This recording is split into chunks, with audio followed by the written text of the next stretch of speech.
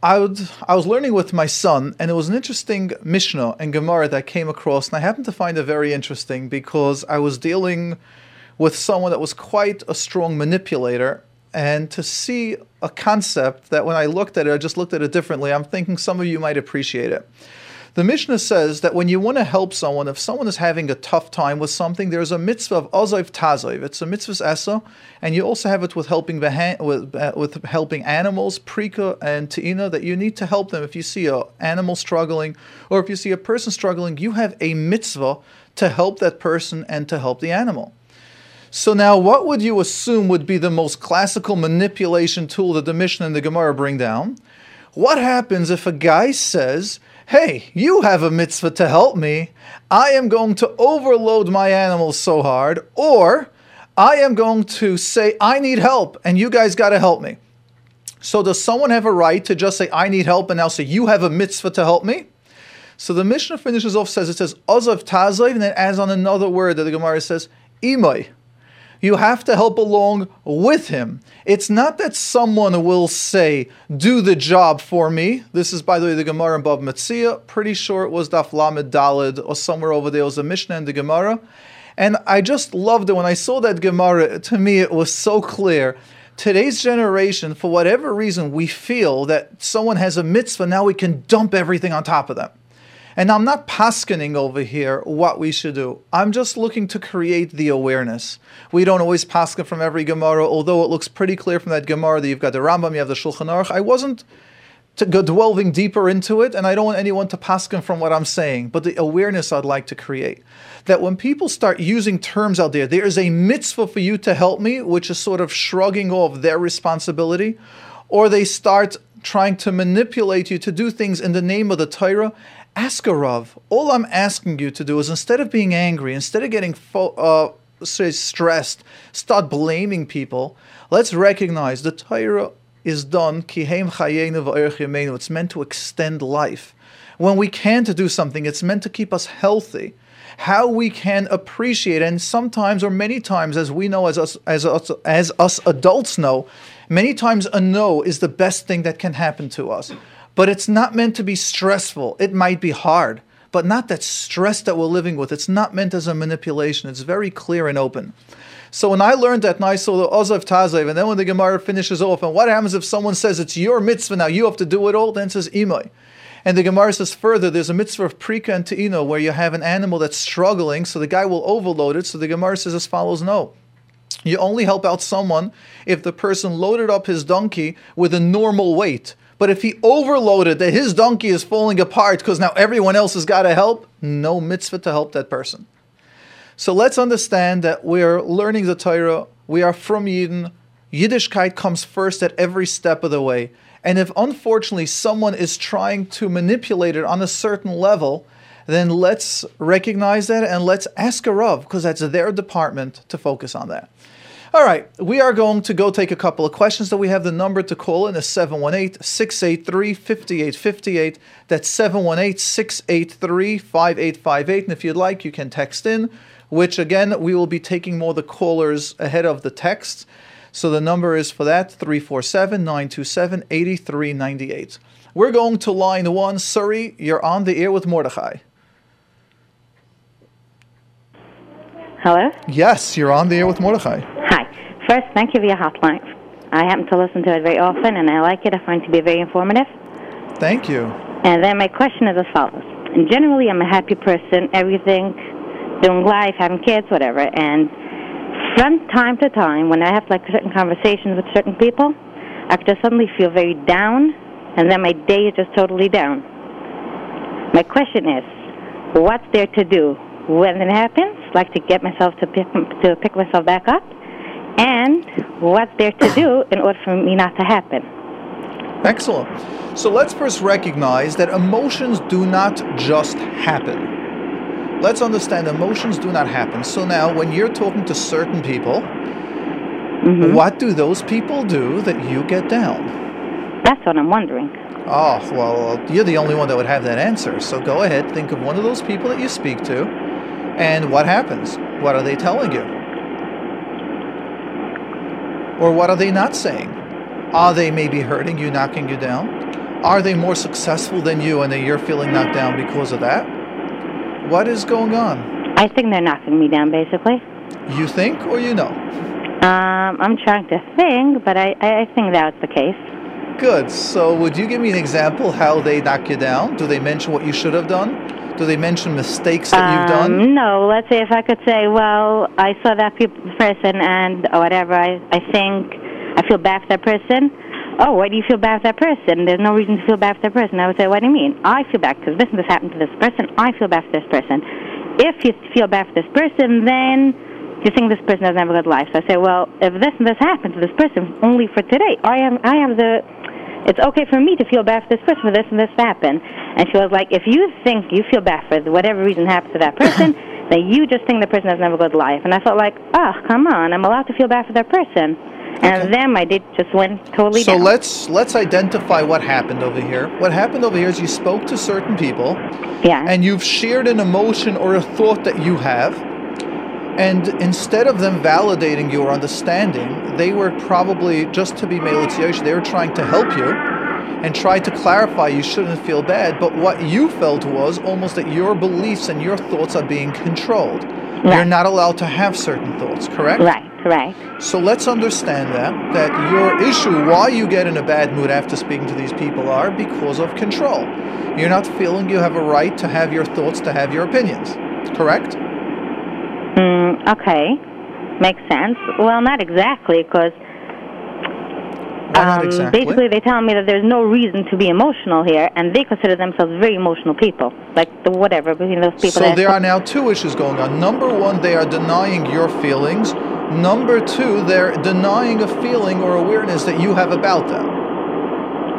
No, you see them as people that are not emotional, and they are denying what they are. I don't know. Maybe they are. They do have certain emotions. I feel like we're playing over here, chess set over here. You've mentioned, can you clarify the second emotion that you said? I said that I can't say that they're controlling me. They're just telling me that they're emotional people and they understand. And in this case, there's no reason to feel emotional. So I would like to shift this back to you as I do with clients. So what's wrong with what they said? Why are you triggered? I think because it keeps on repeating. Oh, something repeats? So if I tell you today is Tuesday... It's a daily thing. Oh, wait, if something repeated. What is repeating over and over? What step does it bother you that's repeating over and over? I think that they're just telling me that there's no reason for me to feel the way I feel. Now, put those into more technical terms. So someone tells you there's no reason for you to feel something. Why does that bother you? What are you feeling? What are your emotions when they're telling you you should not feel something? Maybe I'm just over-emotional. That what? Maybe I'm just too over-emotional. So you hear them telling you you're too emotional. Right. So you're feeling attacked by those words, that you're too emotional. Either this, or they can tell me that you're hiding from your own emotions, and that's why this is emotional to you. Okay, and what does that bother you when they tell you you're hiding from your own emotions? Because I worked on that. And that's a trigger for me. So they are picking on your weakness spot that you feel you worked on, and they're telling you it's still there. Yeah. So you're triggered. So there are 2 points when you speak to them what you get triggered. Right. Good. Chances are, without you saying, you don't have to agree, disagree, just chances are it's a sister, mother, or first cousin, by the way. Don't respond to that. Okay. I wouldn't put it anywhere further than that. Because the way you're being triggered is saying that this is a deep emotional stuff. Not deep, but this is a long time emotional pattern going on. Right. Good. Now, I am going to tell you something, which I like the concept very much, and that is when we get triggered by something, it's our emotion. So let me ask you something. What weakness or what validation are you looking for them that you're not getting from yourself? And the concept I always give is when a dog barks, it doesn't affect us. We might be afraid of that, but we're not barking back. If someone tells you something that you don't feel is your issue, it doesn't trigger you. What part of it triggers you?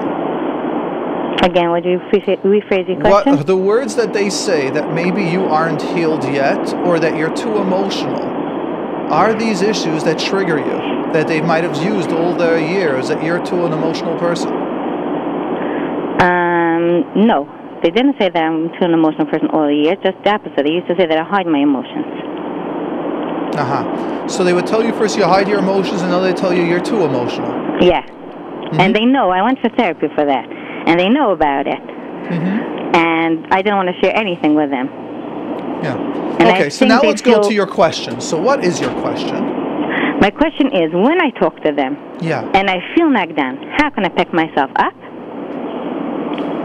And just be okay, and not when my kids come home from school, I should just be in that bad mood, I'll give you the short version. Just know the short version won't work. It won't. Okay, I'll give you the short version because everyone likes the quick 3-second answer. Okay. So the answer is no, that they don't mean to hurt you. No, they just mean to have a connection with you. When they tell you something, or if you would feel comfortable with yourself, it won't bother you. Number 3 is you can actually communicate with them. Means you can tell them, do you know that when you want to correct me or tell me something, please don't tell it to me. I have someone that had a conversation with a relative of theirs, and they told them, whenever you want to speak to me, just speak to me positive stuff. And they go, but what happens if there's negative? They say, something, it's like 25 years of just correcting me all the time. Can you just give me 25 years of positive? And after we finish those 25 years of how great I am, then we could get to the balance. I'll tell you what. I wonder what would happen if you'd also mention it to them, because I want you to understand family members are many times not aware of what's going on. I'll tell you what. I did do that. Just a second. Sorry, I'm not hearing it. We're just playing around over here with the technical stuff. Go ahead. Say it again. I did tell them that, I'm sorry, I feel really down after I talked to you. And I told them why. So they said, oh, really? They didn't even realize it, and I just played such a nice game because they didn't even realize during the conversation that I'm That's right. hurt. So many times what we try to do now is we try to create a code where the minute you start feeling a little attacked, which might not be what they mean to do, you can make that code with them. But I still want you to realize, from my speaking to you a couple of minutes, you've gone to therapy, and it's amazing. My recommendation is to still keep on going. I find many times in my office, and it's disappointing. Said that there's no need. Who said there's no need? The therapist. I'm very surprised the therapist said there's no need. And the therapist said that basically she finds that I'm okay at this point. She said that if at times certain things trigger me, I should call her and come back and make an appointment with the trigger. Good. So now is the time to do that. And when you're going to have that, you might have another 4 or 5 sessions on the trigger and how you can handle it. And if the therapist, I'm assuming is pretty good, because looks like you got someone that's from not emotional to be able to call on air is amazing growth that you've done in yourself, then the therapist will help you still identify how to create the safe boundaries when that happens, because this is pretty simple safe boundaries. Now, if you'd like to do more inner work, it sounds to me like there's a lot of you trying to isolate the emotion to certain areas. And if you're asking me for my opinion, there's still more work to be done. Feeling safe, being able to get criticism a little, how to be able to discuss it, and one other thing that I would recommend, I'm a very big believer in, if your therapist is willing to do that, go down with your sisters to the therapist. Maybe have your sisters have first, or I made assumptions, sisters, cousins, relatives, whoever it is. I don't feel like doing it. Yeah, whoever it is, have them go once to that therapist first. But I wouldn't want. What? I wouldn't want that to happen. Why not? Because I don't trust them. You don't trust them with what? I would feel basically that behind my back they would just have a huge conversation out of me. So let me ask you something now, just to be clear, because that's what I tried getting to. Does this sound healthy? These are people you don't trust. Right. These are people that you feel are going to be talking behind your back. That's what I'm hearing. And my issue is that if you'd be a client, I'd be a lot tougher on you. Okay, I have no problem. Because you're talking about major issues that you're now aware of. People you don't trust, people that talk behind your back, and the only issue you have with them is that when you speak to them, they might knock you down, they correct you. Come on. Really, what I'll tell a client is, wake up to reality. You have a very painful relationship. You're getting hurt by them right and left. You've been hurt for many years, and you just want like a 3-minute answer how to feel safe? You got to learn how to protect yourself. You've got to learn how to be more assertive. There's so much more work. If you're a client of mine, I'll tell you, you got another 4, 5, 6 months of work to be done. Mm-hmm. Yeah, and when you feel this way about those people, I'm going to ask you, where else do you feel in life that people talking behind your back or you can't trust people? Can you give me a list of minimum 10 people that you really feel you can trust? You'll tell certain things to? No, it's just them. Impossible. I'm now speaking as a therapist with experience, in my opinion. How many best friends could you share everything to? I'm expecting you to say 0. One. I have one very, very close friend. That knows everything.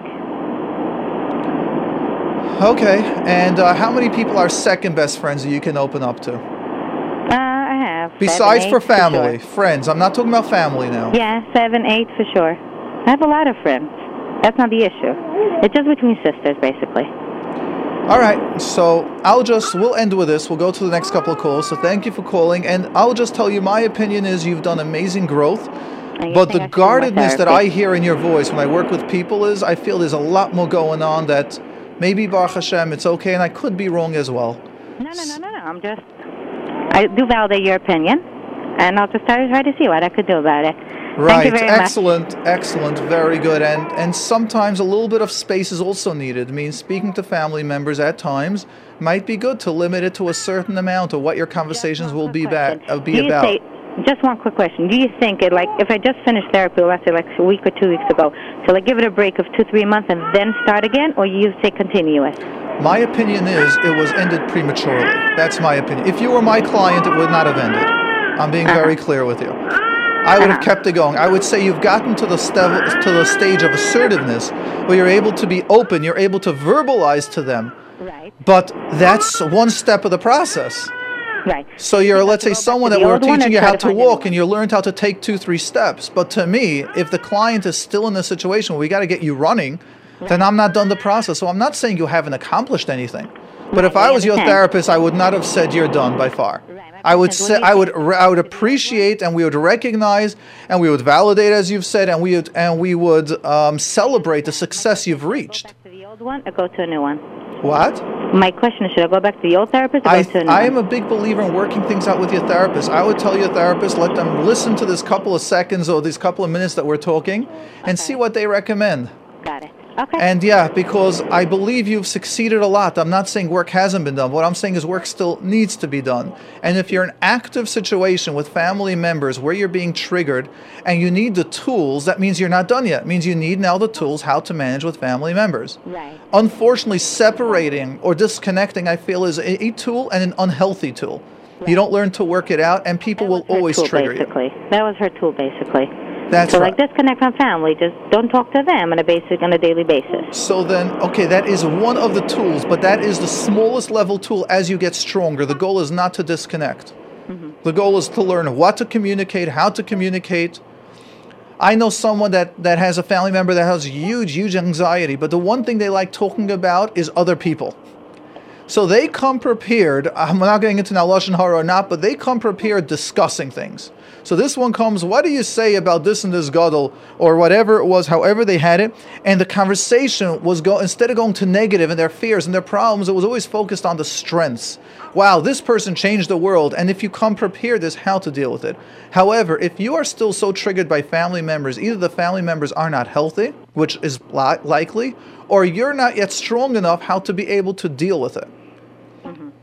Either way, therapy is still part of the process that we do it. So, right. I appreciate your call. It's actually extremely brave of you to call in. I appreciate your help. So I appreciate it. I'm sorry that was a little tough on you, but in my opinion, something just isn't sitting right yet. Right. But what you're doing is amazing. So my suggestion is keep on going. If this therapist feels they've done all that they could, or that's the best they could, no problem. Let's go to a second opinion if you'd like it.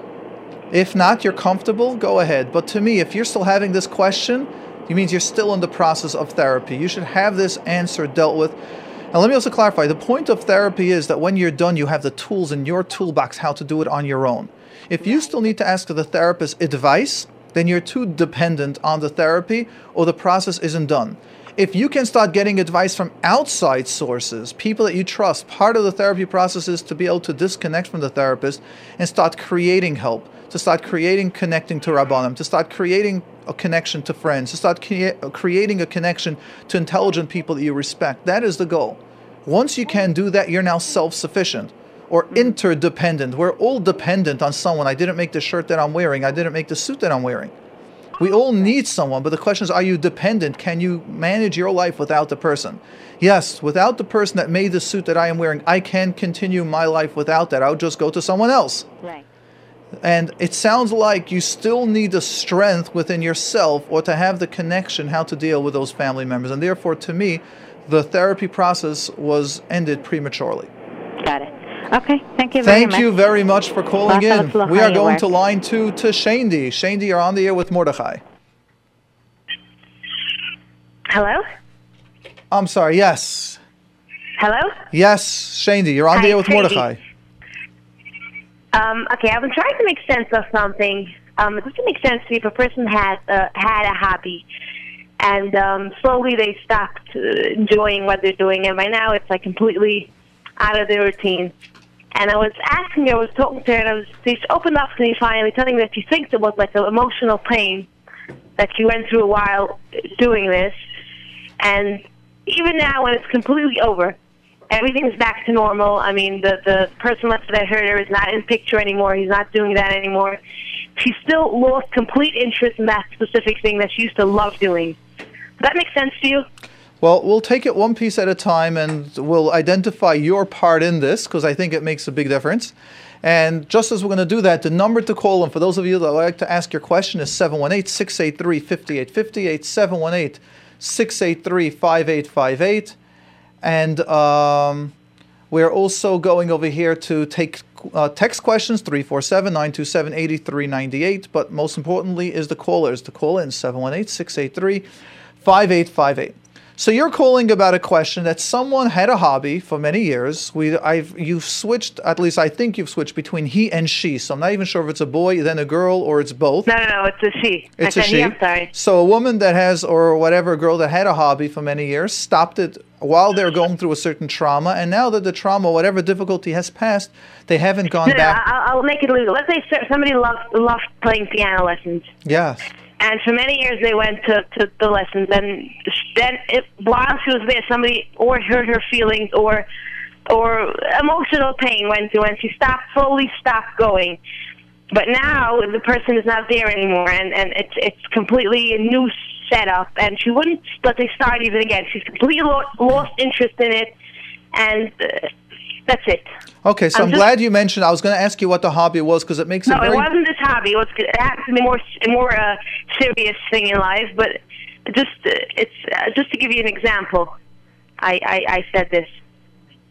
Good. So let's assume it's piano, something like that. Let's first understand hobbies without the word trauma. Hobbies, to many people, we like our kids to play piano. We like our kids to do whatever it should be, guitar, or it should be art. After a while, the fun of playing Mary Had a Little Lamb and drawing little caricatures get more serious. So you speak to anyone that takes professional piano lessons, it's hard. It takes about an hour of practice a day.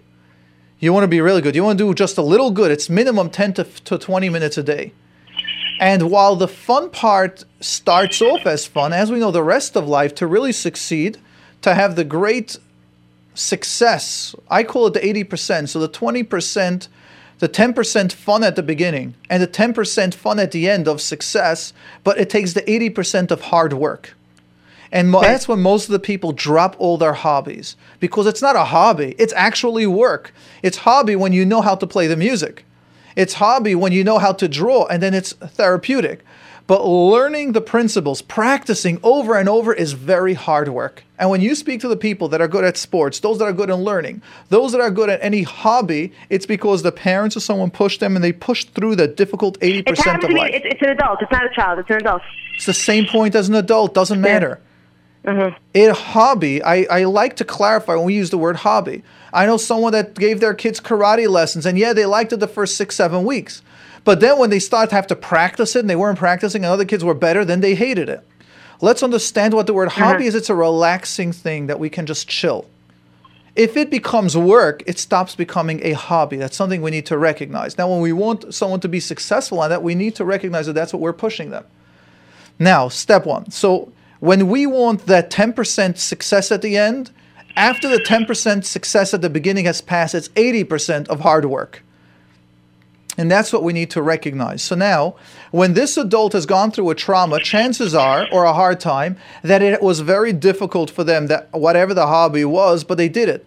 Now, under stress, we lose our muscles, which means our brain stamina is a muscle.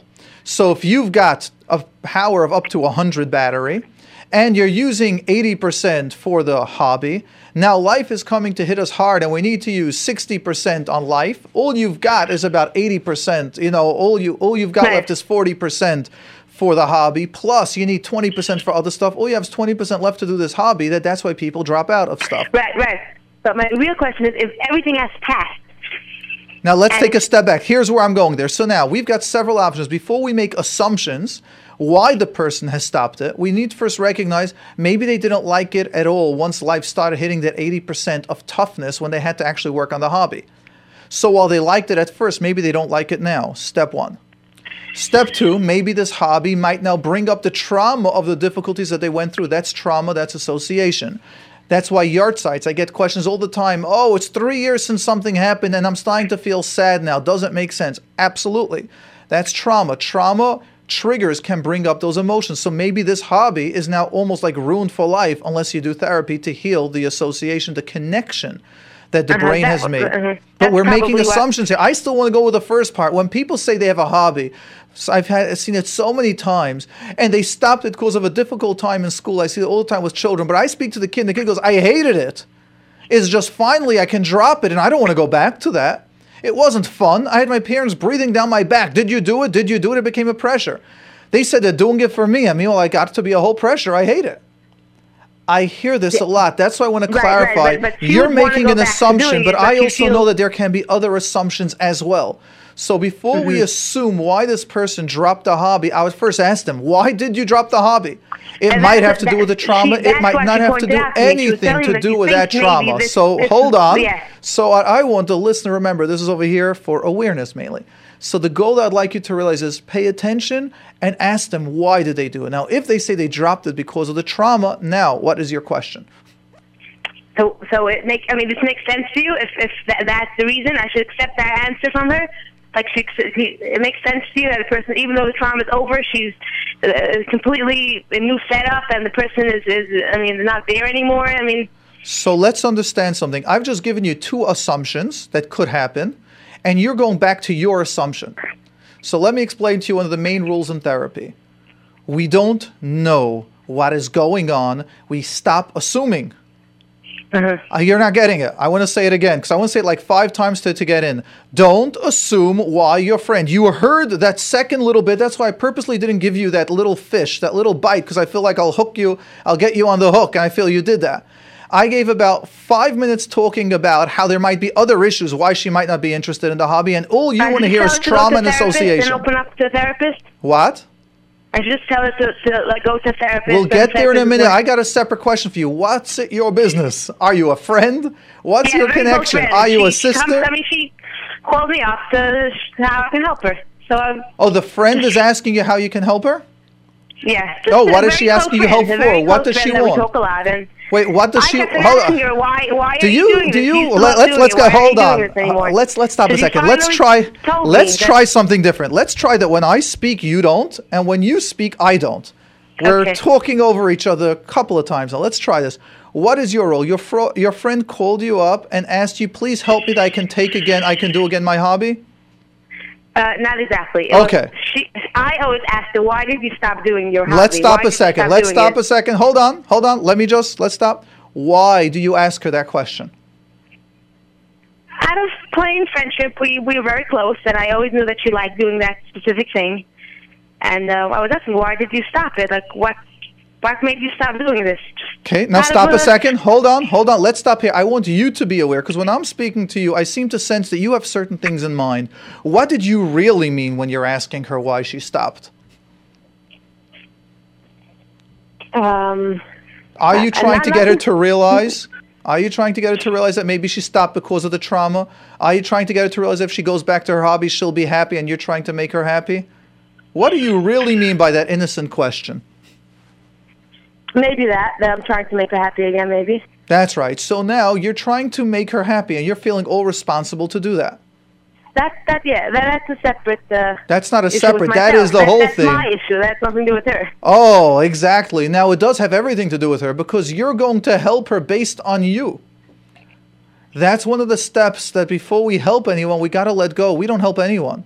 If you do, therapy is from the worst jobs, chas v'shalom, for you to get into. It can ruin your entire life. Do you think I can help every client that comes through my door?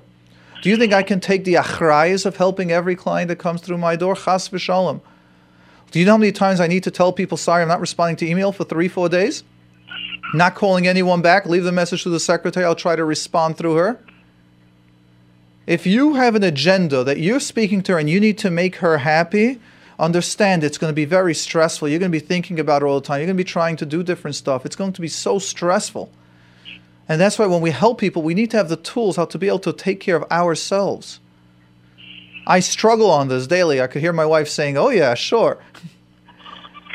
But I do take a lot home with me, in my mind especially.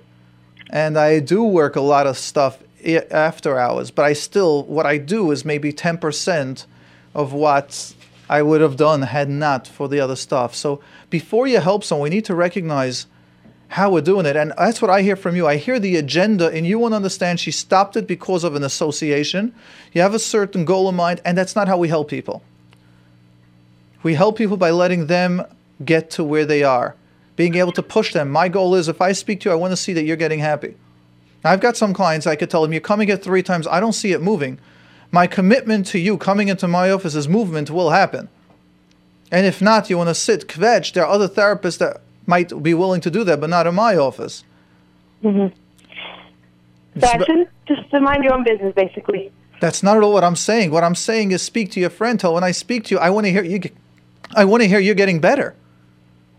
Now, I think you'll get better by going back to your old hobby. Now it's very clear. Mm-hmm. You're not getting better. I'm speaking to you already for 6 months. Maybe you need now a therapist.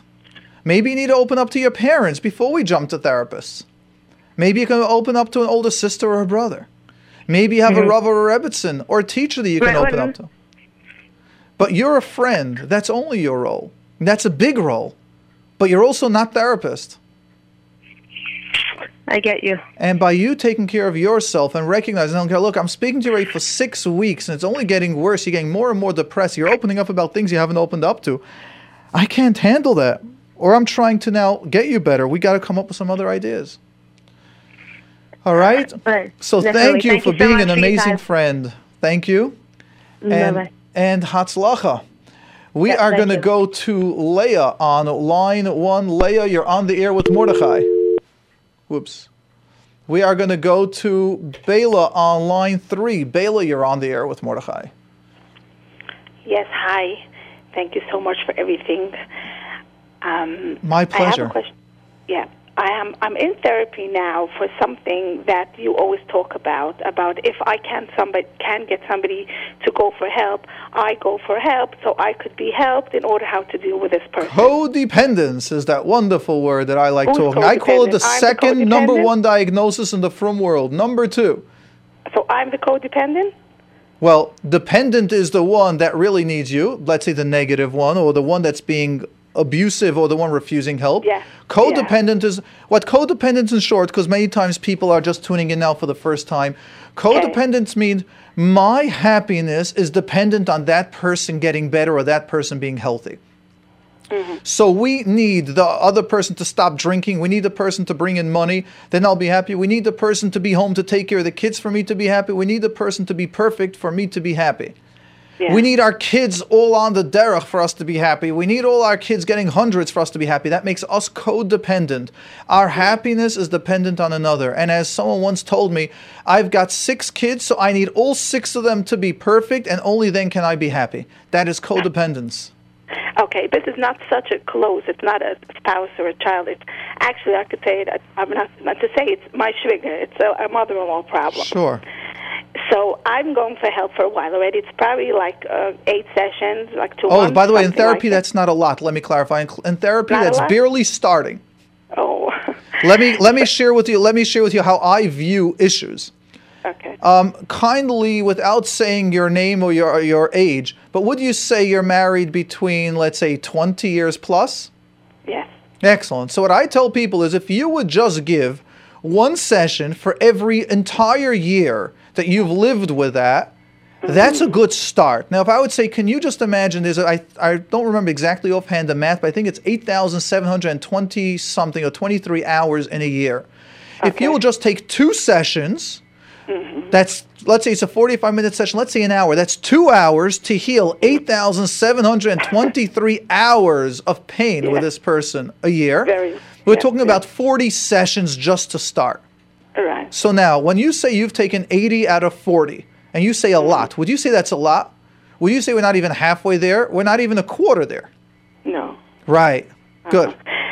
But the way the therapist is doing, that she's going into inner child. Yes. That's my favorite. So you're all. Now let's take a step back. Now, when we're dealing with inner child, we're recognizing your shviger is only the second manifestation out of that. But really, it comes from your source. Means you might have had family, parents, or sisters that you had to bend for them, take care of, couldn't have your own choice. And we're easy to blame shvigers because they're such an easy target. No, but there's no, actually really, but we read together, we really believe there is no other trigger. There's nothing. All these inner child that we've gone through. Good. Can I try with you a couple of minutes on air? What is it? Can I work with you 2 minutes on air? Sure, that's why I'm calling. Beautiful. So since you mentioned the word shviger, I would like to actually give, first of all, a fantastic mazel tov to my in-laws, my shver and shviger. My brother-in-law Shloimi and his wife Nechami had a baby girl right before Shavuos. So mazel tov on my in-laws on having a granddaughter, another granddaughter enter the family. So of simchas by everyone, by us, adorable, cute baby. And her name is Mindy. So welcome to the family, Mindy Bornstein. Now that we've done that, and I've got to tell you for PR, and I'll probably hear about this, but I've got Baruch Hashem from the fantastic, amazing in-laws. Go ahead now, go deal with yours. So it can do me. Let's do a favor. What is the trigger that you have with your mother-in-law? What's the trigger? Just one. Give me the number one, not the top five. Just give me top three, and not the whole version. She's controlling. She's negative. She is. Oh, you know what I wanted to say? She's exactly. That's also one of the questions I wanted to ask. She's exactly the opposite of codependent. She's nothing. What does nothing mean? Nothing. I always read stories or hear stories about the shviger coming, popping in for a visit, doing something that's not proper. My shviger's not. She's not. She's nothing. She doesn't do anything. She's not. No emotions attached. Never ever anything anywhere. Now, hold on. Let's stop a second. Is that not an issue? It's a big issue. Why is it an issue? So let's not say nothing. So let's rephrase it. That her issue is she cannot give any emotion. She cannot do the role of a mother and a mother-in-law. Not mentally, not physically, not financially, not. That's right. So let's take a step back. So what would you call that emotion? For me or for her? Well, what would you call that problem first? A shviger problem. No, that is a wonderful person that has gone through whatever traumas she's gone through in her life, that she is not able to give emotion. She cannot do a role as a mother and a role as a grandmother. That's an issue. Can we acknowledge that? Yes. Good. So now, let's take a step back. Let's take that issue. Who in your past, before you got married, did you have an issue where you either helped them and they didn't say thank you, or you tried to heal them and you couldn't help them? I don't know. I wasn't. Would you? Try it. I wasn't into that. I wasn't into. As a girl, did you try helping your house? And did you try healing your house? Did you try helping your mother when she couldn't manage? My family, my mother's house. You mean? Of course, we're only by the way, inner child. We're talking about the first 10 years of your life. Yeah, first 10 years. Okay. Yeah, I'm saying teenager. I let people get away in clients when they go to teenage, but we really push first 10 years. As a kid growing up, were you someone that helped a lot and didn't get the right thank yous that you needed? I didn't help a lot, but I didn't get thank yous. Okay, now let's stop a second. So here you already got the association. I don't know which therapist is doing inner child with you, but we just got in about a minute and a half. Okay. Let's understand. Your past, you did not get thank yous. Your mother-in-law, after, which we love blaming her, but she's not the cause, is now mirroring and evoking a painful emotion that was not healed within you. Exactly. And therefore, it's easy to blame the present time people. When we do inner child subconscious therapy, as I call it, we find all the associations, all the connections that are pained within us. When we heal ourselves, all of a sudden it's amazing how we could look at that person and accept their limitations. So I've got a secret to tell you. Every single person on this world is going to have a limitation, including perfect me. Yeah, all right? Yeah. Okay. And that means the more you know me, the more limitations and more chesronos you will be seeing in me. What we need to learn in life is how to accept that everyone's got that. And if we can heal ourselves, we can accept them. So when can I start expecting healing? Well, let's first understand it. I first don't know which therapist to send you to. You're going to a therapist, you've gone for 8 sessions, and they couldn't do this association, find your weakness that I just helped you get in 2 minutes. No, they did. For sure. They told me it's the inner child. She also recognized all this. Wait, I'm not clear. Hold on. Let's take a step back. I got the call that you're doing inner child, you're going to a therapist for 8 sessions, and you see no association of your mother-in-law and your past. Yes, of course I do. Oh, what is it? Sorry, to clarify, so why did I do that? Tell me, what are the associations? Tell me about your past. I had a hard childhood. And go ahead, give some details about your tough childhood, and let's see how each of those are mirrored by your mother-in-law and others.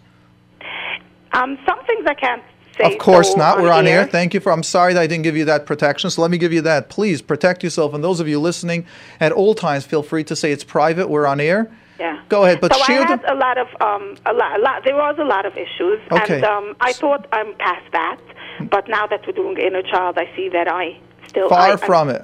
Yes. Yeah, because I built around. She said, like I built a very big whatever it's wall called, big, protection. A we wall deny, of course, we block it because we wall. don't have the tools. So let me ask you, what tools does this therapist do with you to heal the inner heart, the inner child? She's doing the what's it? Oh, fuck yeah, the word ESP. What is it called? I know EFT, emotional freedom technique. No, something about she does either the vibration, my hands, the 2 things, or kinesiology. With her fingers across my eye, back front of my eyes. Okay, so those are different type therapy to heal your inner child as well. No, we're not doing that yet. That's what I'm asking. That's the question. When should I start feeling that we're actually getting that question? You need to speak to that therapist, because while I personally do believe in a lot of these energy healings type therapy. But I am a huge believer, which is a lot stronger, and you need the awareness. You cannot do it through subconscious therapy only. Your conscious needs to be healed. You need to heal the subconscious through conscious. And therefore, you need to start doing imagery. You need to start healing the inner child. You need to start learning tools that could have helped the inner child, and imagine that little child is now protecting themselves, taking care of themselves, verbalizing what they need. And that is not just vibrational or muscle testing energy healing. No, that I do not believe that can heal a problem. No, it can heal part of it. But I do believe you need therapy. And I know several of the top from people that do this energy type healing, and I know they all send to therapists for that reason. So I should tell her this. I should tell her that I don't feel we're getting anywhere with it. Definitely. First of all, 8 sessions, you got to feel something. Yeah. Start something, and also to be aware, ask her if she knows anyone that does the inner child healing on a logical level, where you're aware, you're able to change patterns. You might have to imagine and visualize your past changing. And those tools that we can re-give our inner child, the subconscious, is what we can now utilize in the future, in present time life. But so the rule doesn't stand for this, as you say, because it's such a deep problem, it's going to take longer. It will take longer. It will take. So it means to say, but after no, 2 months, you need several types. I've got clients. I mean, I'm taking courses right and left because each client needs something else. Someone like you, I'd recommend that you do 2-3 different therapeutic modalities at the same time. I would ask you, to take this vibrational stuff, continue it only if you see it's working. Not everything works with everyone. This might not be working with you. B, inner child work with his actual imagery, identifying the past, working that out. C, doing even real logical cognitive therapy. Your mother-in-law doesn't give. What tools can you do now? How can you face it? Deeper than that, how are you, because you need help or because you feel people have to thank you, how are you affecting your children? That's cognitive therapy. I don't have a difficulty telling you that why don't you just go to 3 therapists for about 6 months at the same time, because they're all different jobs, and heal your whole life at one shot. And what an investment. Let's say you're going to invest $5,000. We pay that to our tuition for 1 kid a year. And unfortunately, we're not even happy with that. Imagine you can change your entire life, your husband's life, your children's lives, just by 6 months of $5,000 investment, $10,000 investment. People are so worried, oh my gosh, the therapist is so expensive. No, it's not. You get an entire life's investment for $10,000. I watch how people are busy investing money, losing $10,000 here, $100,000 here, and practically a guarantee where you see it's working and you're changing. All it takes is $10,000 and your entire life has changed. I'm talking about expensive shooting money out there. Sure, go for all three therapeutic modalities at once. Just don't stop. Just get better. No, it's all within you. It's siyata d'shmaya. You can get that. Okay, I will. I will do as much as I can. Thanks so much for the chizik. Thank you for that. And we are going to go now to line 1. Leah, we lost you before. We got you back. Leah, you're on the air with Mordechai. Hello? Yes. You hear me now? Yes. Okay. First of all, I have to thank you for everything that you do for the call. Me and my friend are hooked. We're addicted to your line. Oh, wow. Thank you. Sounds great. Addicted in my business starts sounding a little negative, but okay. Yeah, but we're really like, whenever there's anything new, it's like instant. Thank you. I appreciate that. I have a child that has like fears. He went to a therapist, and we did see a very big improvement, but when anything triggers, the fears come back. I tried doing what you did on the phone line with, I think it was Eliyahu. Eliyahu, the Shishim Gebayrim. Yes. Yes. So he has a problem imagining. How old is your kid, first of all? He's almost 12. Almost 12. Okay. Yeah. He has a problem imagining things. Whenever I tell him imagine or make believe, he could only see things that are real and concrete. Like even when the therapist was trying to teach him problem solving, and the therapist came up with problems that how he would solve those problems, he couldn't.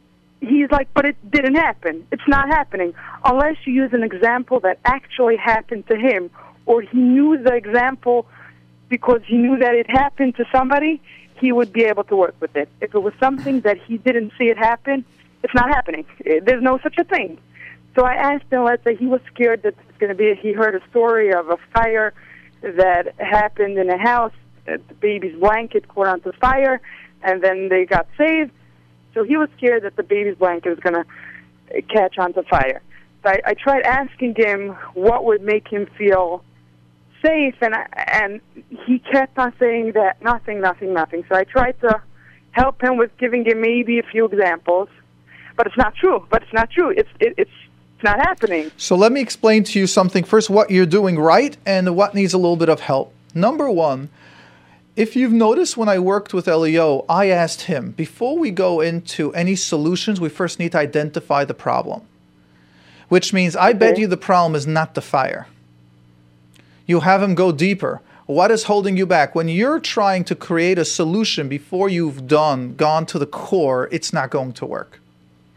So what are you afraid of if that happens? We took all the way. Someone's going to break in. And why are you worried about that? They'll kidnap me. What are you worried about that? So we had to go. I did that. So we boiled it down that the baby's blanket is going to catch on fire, and then the baby will get burned. And then what? Then he won't have a baby brother. Well, that sounds like an assumption. We need to go. And then what? Then you'll be alone. Then mommy will be sad. You got to take it that step further. Take it to him. What's his emotion? If I start going into more scary details. So again, here's where we got the difficulty, and here I'm going to say this to all the listeners, and please understand, for those that it works when we listen, and those that try it, I get such a pleasure out of getting the nachas that you're able to do that. But understand, being that we're parents, being that you're not licensed therapists, being that you have no training in the system at all, it won't work most of the time because you're just not trained in it. So if you've I don't know if you've ever had any experience with therapy on anyone, or how to do, there is so much to the system. It seems simple, and while those of you might not notice how I circumvented it, there was a block that I noticed and I knew how to get around, but when you hit the block, you won't know how. So I've got a guy that I'm working with now, and there was a huge amount of training that I had this person train with blockages. And this person sat in my office for about 4 weeks, 3 to 4 weeks, just watching me work on every single client after I've trained him, after he has experience, just watching how you get through the bumps. So if you would like, I don't want your kid to miss school, but if you're comfortable enough, let's aim for next week, and we will try to have you, maybe have your 12-year-old, and we'll see if I can get through those bumps. So all I'm I don't saying think is he's that gonna this... want to. What? I don't think he'll feel comfortable doing that. Okay, well then we got to see if we can either get him to my office or to someone that does inner work or things with fears, because it's not that difficult. This is what I do all day, and this is things like that. But if you've tried, I can give you one or two tools that I can help you. But understand, I can't teach you all of therapy, and I'm not allowed to teach you all that in about 3 minutes on the phone. I understand. So for And my those that get it, question so I'm is, getting feedback from people. I've read a line or 2, 3 messages from people from the radio that just basically said, thank you. I use the tool and it helps. That's fantastic. So someone's emotionally expressive, someone that's able to identify things, it will go smooth. But most people, it's not that smooth. That's why you need a therapist. That's why you need someone with experience. So now my let's go. question is also, Yeah. besides that, I feel in other areas as well, he has this blockage of imagining or thinking things that are not real. He cannot imagine anything. Now that might be, Is and that- that's why in play therapy they use actual toys and dolls and objects. So you actually need to show it to him. Okay, now, for example, one of the in play therapy, there are toys. And you go, what's your fear? And they pick out the toy. What in this room will calm you down, will give you the reassurance? What do you need? And then they might pick a figure of a strong action figure. They might take a figure of a father. They might take a figure of a Rav. They might take a figure of Har Sinai or something that they might think will represent like a flashlight. So I still represent like the Rabbi Shalom, like a bright light will protect them. Many kids need the groundedness, especially the younger kids, but I find 12-year-olds. I've been in Lakewood. We were running a group for 2.5 years where we used for adults figurines like Santry, but again, it's play. It worked amazing. If we can recognize that some kids need tangible stuff. So everyone is different. Not with fears, not when I'm talking about fears. If anything, if I'm trying to teach him something, let's say. That's right. So hold on. So you're trying to social teach him you're trying to teach him something, but being that you're the mother and being that this is a blockage, sometimes it might be hard for you to teach him that. I even had a therapist trying to teach him, let's say, social skills, and it wasn't a therapist, it's somebody that does social skills, and she got stuck when she went with any examples that were not real, that didn't happen to him yet. The real examples that could happen, but because it didn't happen to him, it's not true. Okay, then we need to teach him that, and there's a way to teach him that. That's, again, therapists for kids that will teach it. Mm-hmm. I can start giving, might take examples. Maybe he can take imaginary example, again, if there are dolls and toys out there. And we can start building, and you do that, you practice on that. Many times how they teach that skill is where they have books, pictures, and they go, okay, guess the rest of the story. There are lots of ways to build it. So right now, we're changing your question from how do you deal with my kid that has fears and anxiety to how do we teach my kid now to have more of an imagination? Right. And because that would be now. Fears and anxiety used to be very, very big, but because after he went to therapy, Great. So I could say it's almost gone. It's just if you heard. Okay, so I would like to go in the next minute story. because our phone lines are literally lit up the entire time, and I want to try to get to as many calls as we can now. So my suggestion to you is start taking a book that he hasn't read, and then ask him, what do you think will the next page happen? What do you think we'll say on the next page? Start asking different stories. Start imagining. Just make it up. If you could make up a story, what would the story be like? Start activating the imagination. Start taking a picture, and that's many things what they do in projective testing. When you don't know what someone's thinking, you just show a picture. What do you think is happening in the story? And if someone's got anger, they'll say, oh, there's going to be a fight in 2 minutes. If someone is calm, look how peaceful the picture is. Everyone will see what they need, what they see in that picture. It works with any picture. So these are ways to get the imagination going. Just what do you think? Book. Just to make him imagine. Take a figure. What do you things, think like, this person is? Take any toy. What do you think was going on this person, like in this toy, before or after? Make it up. And that will start practice. That will start building on the kid's imagination. Thank you, Leah. I am so glad, actually, that you called back and were able to take your caller. We are going now to... Thanks. Sure. We are going now to Malki on line 5. Malki, you're on the air with Mordechai. Okay, so thank you so much for your hotline. I really enjoy it. My pleasure. For those of you listening, my hotline is where we take the questions and answers. We've got recordings of this program's daily motivational quotes, which I'm almost completely caught up to, in English and in Yiddish, questions and answers, and that number is 718 298-2011, 798-298-2011. And it's all free, Lil Nishmas, my father. Thank you for that. And what is your question? Okay, so I'm in high school, and I have this girl that wants to be my friend, but she's a bad influence. And I don't know, she has like a cell phone, and she's like proud of it. And also, I heard from like other people that she sticks to you. Like once she becomes your friend, she like really sticks to you. And I right when she started trying to be my friend, I know I already felt like she was with me like the whole day, and like I don't know. Mm-hmm. Oh, but I forgot to mention that someone told me that she comes to school, like she comes just for me, just to see me. So she comes to school how? Just to see me, like she. Just to see you. Okay. Let's clarify two things that you're asking that you've mentioned in your question. Your question is that you're in high school and there's a friend that can be a bad influence because she has a cell phone, and no, not only because of that, also like I know it's Nia or like other things. She's a bad influence. Okay, so it's hard to know what when you say bad influence without details. So she doesn't have such great sneers. She doesn't. She doesn't. No. She doesn't. What? I didn't hear it. She doesn't have such great sneers. Sneers. Yeah, she has a cell phone, and she's actually very proud of it. And okay, so let's take first step there, and then we'll take this. So the first part is there's a friend in school that you don't feel is the right influence for you. Okay. And good. So now what the answer is, we say that. You have a right to choose who to be your friends or not. If someone will not have a good influence on you, then that's not the right person to have your friend. Right, but in a way, she doesn't really have so much fun. Here's where we go. That's what I was waiting for. Because let me just tell you, first thing that I said is I don't really believe that first step. It was just to get you talking.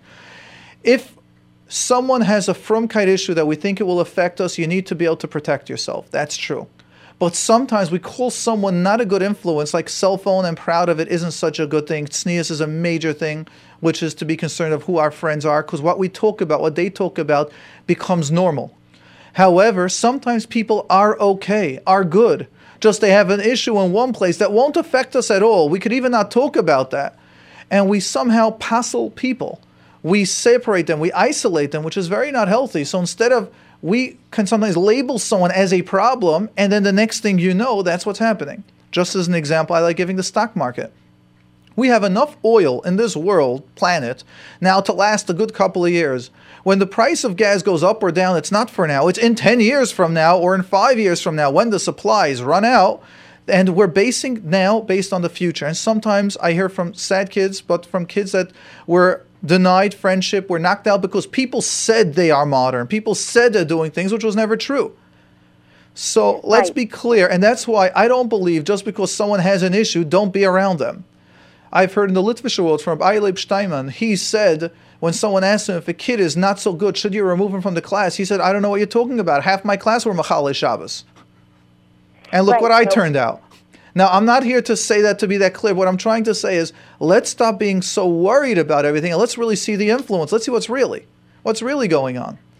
So instead of isolating, now I'm not telling this to you. This is, again, for awareness. Teachers, if there's a kid that's not behaving well based on the tznius, first I think kids should be telling the teachers so the teachers are aware of it, and then we could be makar of this girl or this boy. Let's work on it. Let's not let them slip through the cracks and then 2 years later inform the parents, oh, by the way, your son is having problems or your daughter is having problems. Let's deal with it today. Right, so this girl, I don't think that's a problem. I think I just don't want to leave her because she doesn't have any friends. Like, whenever I'm together with her, I try, like... And here's now something, first of all, now let's take a step back. Here's where you need to discuss this with the teachers. Is it your job to make sure she has friends?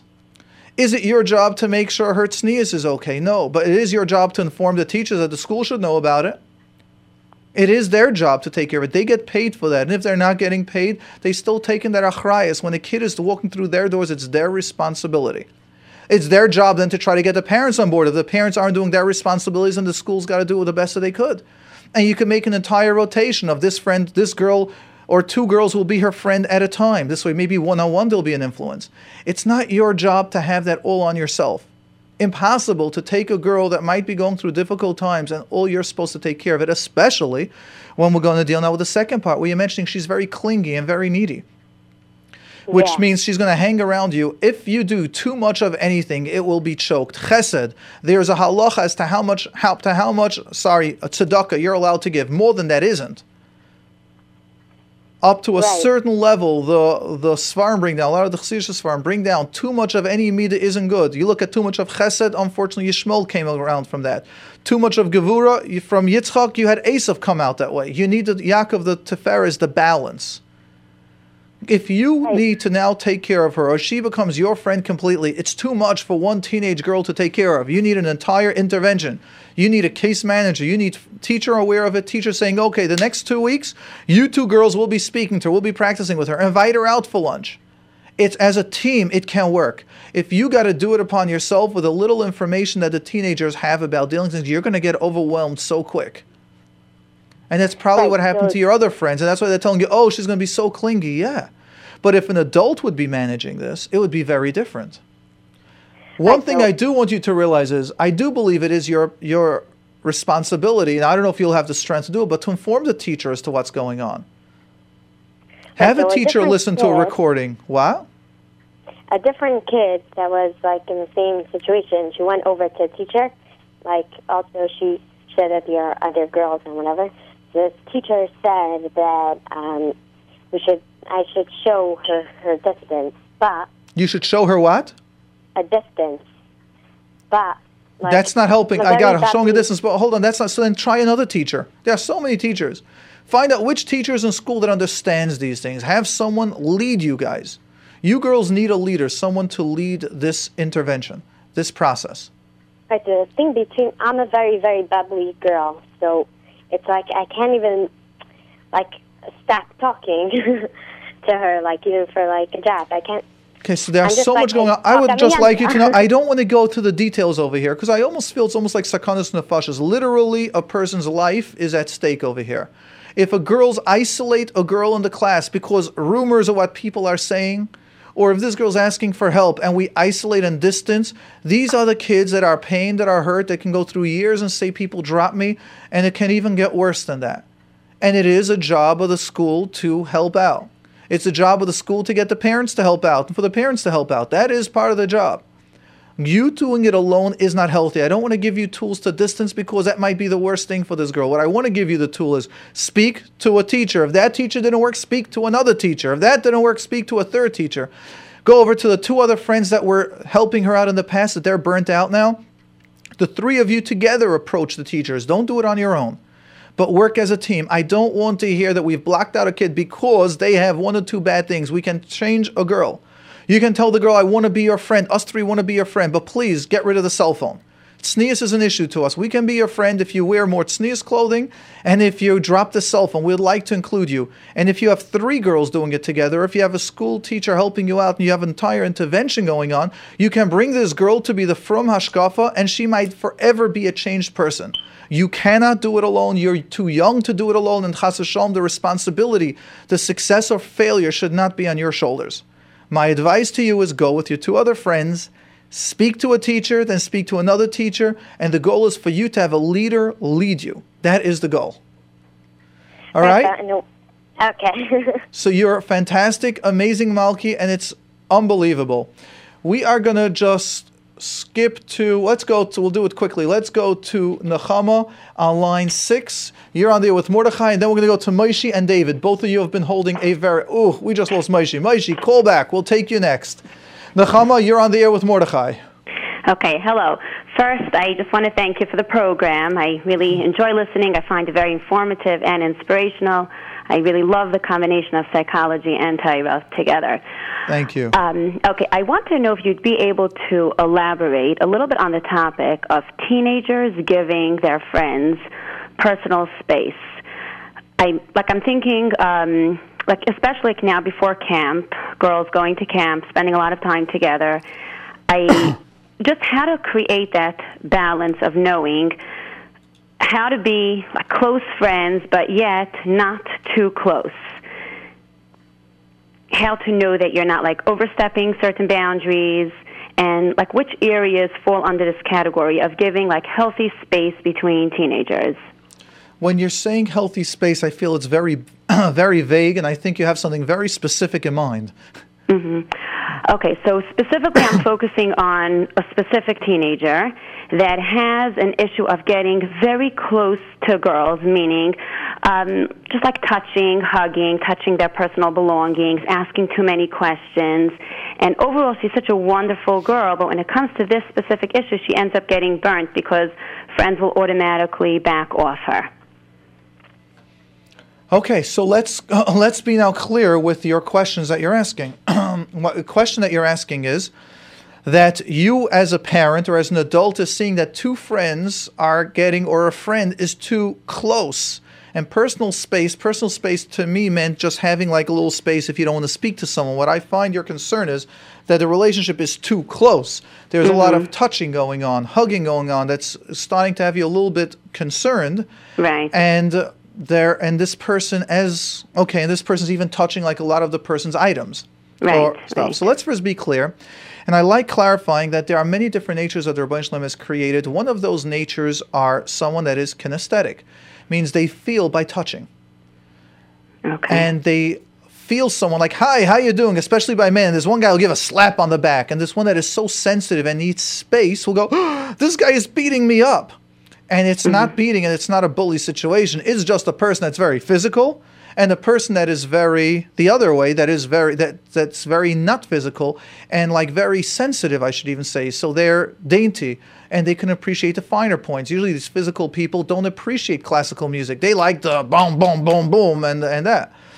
So let's first recognize that this girl, what we need to do is first understand that it might be an issue of natures at play.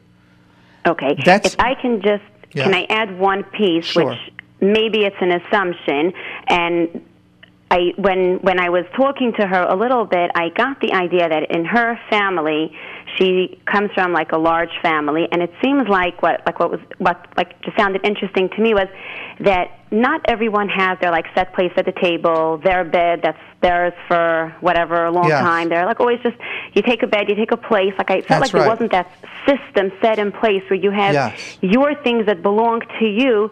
Now, maybe it's my assumption that it's carrying over, but it was almost like a casual like conversation that just emerged, and to me it seemed like a red flag. Maybe I'm wrong. Well, let's take a step back. Maybe it's not a red flag, that this is her style. So if we're raised that yours is mine and mine is yours, and today this bed is mine and this bed is yours, your book is that, or your personal clothing that she can just go through and touch, which in general many families, they won't go through that, or that underwear drawer, which maybe siblings won't go through. But in that family, since everything is interactive, or anything is everyone's, she might not even mind anything that's not healthy. Now, what's needed is, and here's a fantastic opportunity for you to teach your daughter or this relative, whoever it is, to start teaching about personal boundaries, that you might have one style, but this is my style.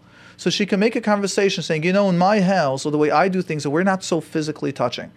Not that there's anything wrong. We're not calling you sick. We're not calling you crazy. It's just that we don't touch. We don't really hug. There are many families where touch is usser. That's acceptable in their family. And if someone is touchy, that's not acceptable in their family. And you need to learn how to teach your daughter, or let's call it a daughter, so it's easier for me, to create this space. The same thing is to teach your daughter how to create the space that when she comes to her house to say, I'd like to start, don't go through my certain drawers. I like having my privacy in certain things. That's very important. Now, your daughter might say, but I'm going to hurt her feelings. This is part of our job as parents to teach. That's not called hurting feelings. Hurting feelings are when you're intentionally hurting someone, when you're creating a healthy space. That is teaching assertiveness. This is teaching them how to survive or how to grow in today's world, because some people will go into your personal space, and it's our job as parents to educate them, not to assume that they know it on their own. Right. My question is just the teenager I'm focusing on is the one that's not giving the space, is the one that's too... Now, what is your relationship with that teenager? A teenager that I mentor. You mentor. Excellent. So now you can bring that up. Tell, look, part of my job, I do that many times with my clients. Say, my job is over here as a therapist, not to coodle your emotions and to tell you how wonderful it's going. I see some issues. Can I mention some issues that eventually we'll need to work on? And I do clearly. You see in my office, you're very blunt. I feel horrible after I speak to you for 5 minutes. I might not use those strong words, but I say, speaking to you, I'm feeling down. You're attacking. You're prickly. Sometimes you use the word, you're very prickly. I make one mistake and you're harboring on that. That's called a human being. Do you do this with others? You can bring it up and say, again, if my job was to be a friend or a distance, I see you once in a while, I wouldn't do that. But as a therapist, I need to make you aware of certain things that you might not even be aware of. You can tell her, as a mentor, that's my job. I want to just get you aware. And you think just awareness is enough, meaning an understanding of why, like I was... wait, hold on. Did I say awareness is all we're doing? Okay. No, first we need to find out, we're testing the waters. What happens if that client will tell me, sorry, I don't want to discuss anything else, or no, I don't want to discuss that with you? Then what do? We're first giving you step one. Okay, so I guess we're past step one. We've discussed it. Wait, has she been willing to discuss that? Yes, absolutely. And then what happens then? I just felt, so we were discussing it, but being that I do listen to your phone line, I was sure that you'll have like additional information that will be helpful to now convey. You start practicing with her. You make now a whole chart of how you respected certain people's personal space. And even when you do it, I'm a big believer in role play. So you're going to start role-playing with her, how, even when you're mentoring her, how she has gone into your space. And then you start practicing creating space by you. You start discussing 1 or 2 cases where she's going to start focusing on now. Places where she might now gain the awareness. So have her write down places where she's overstepping. Not just one, right? Let her write it down. Now, what can she do in the future? What will she do in the future? Let her write down how many times she did overstep. Okay. What can you do? This is all logic. This is cognitive and behavioral therapy that we're talking about now. So you feel it's just, like, I can't say just, but you feel that there's a lot of, like, logic that if she understands it, sees the behaviors, the issue should resolve itself, meaning even if in her family there isn't that clear concept of my belongings, my space. Let's clarify what you're saying. You're saying even though her family emotional surroundings is one way, can you teach a person another? Right. Let me ask you, do you think you can teach her something? Do you see she's learning things that her family does differently? Does she want to? Again, we got to go back to step one. Does she want to change? Yes, and that's the whole point of therapy. That's the whole point of education. That's the whole point of Torah. Torah is, even if your parents Machal Shabbos, you can learn the Torah. Of course we can change based on our past.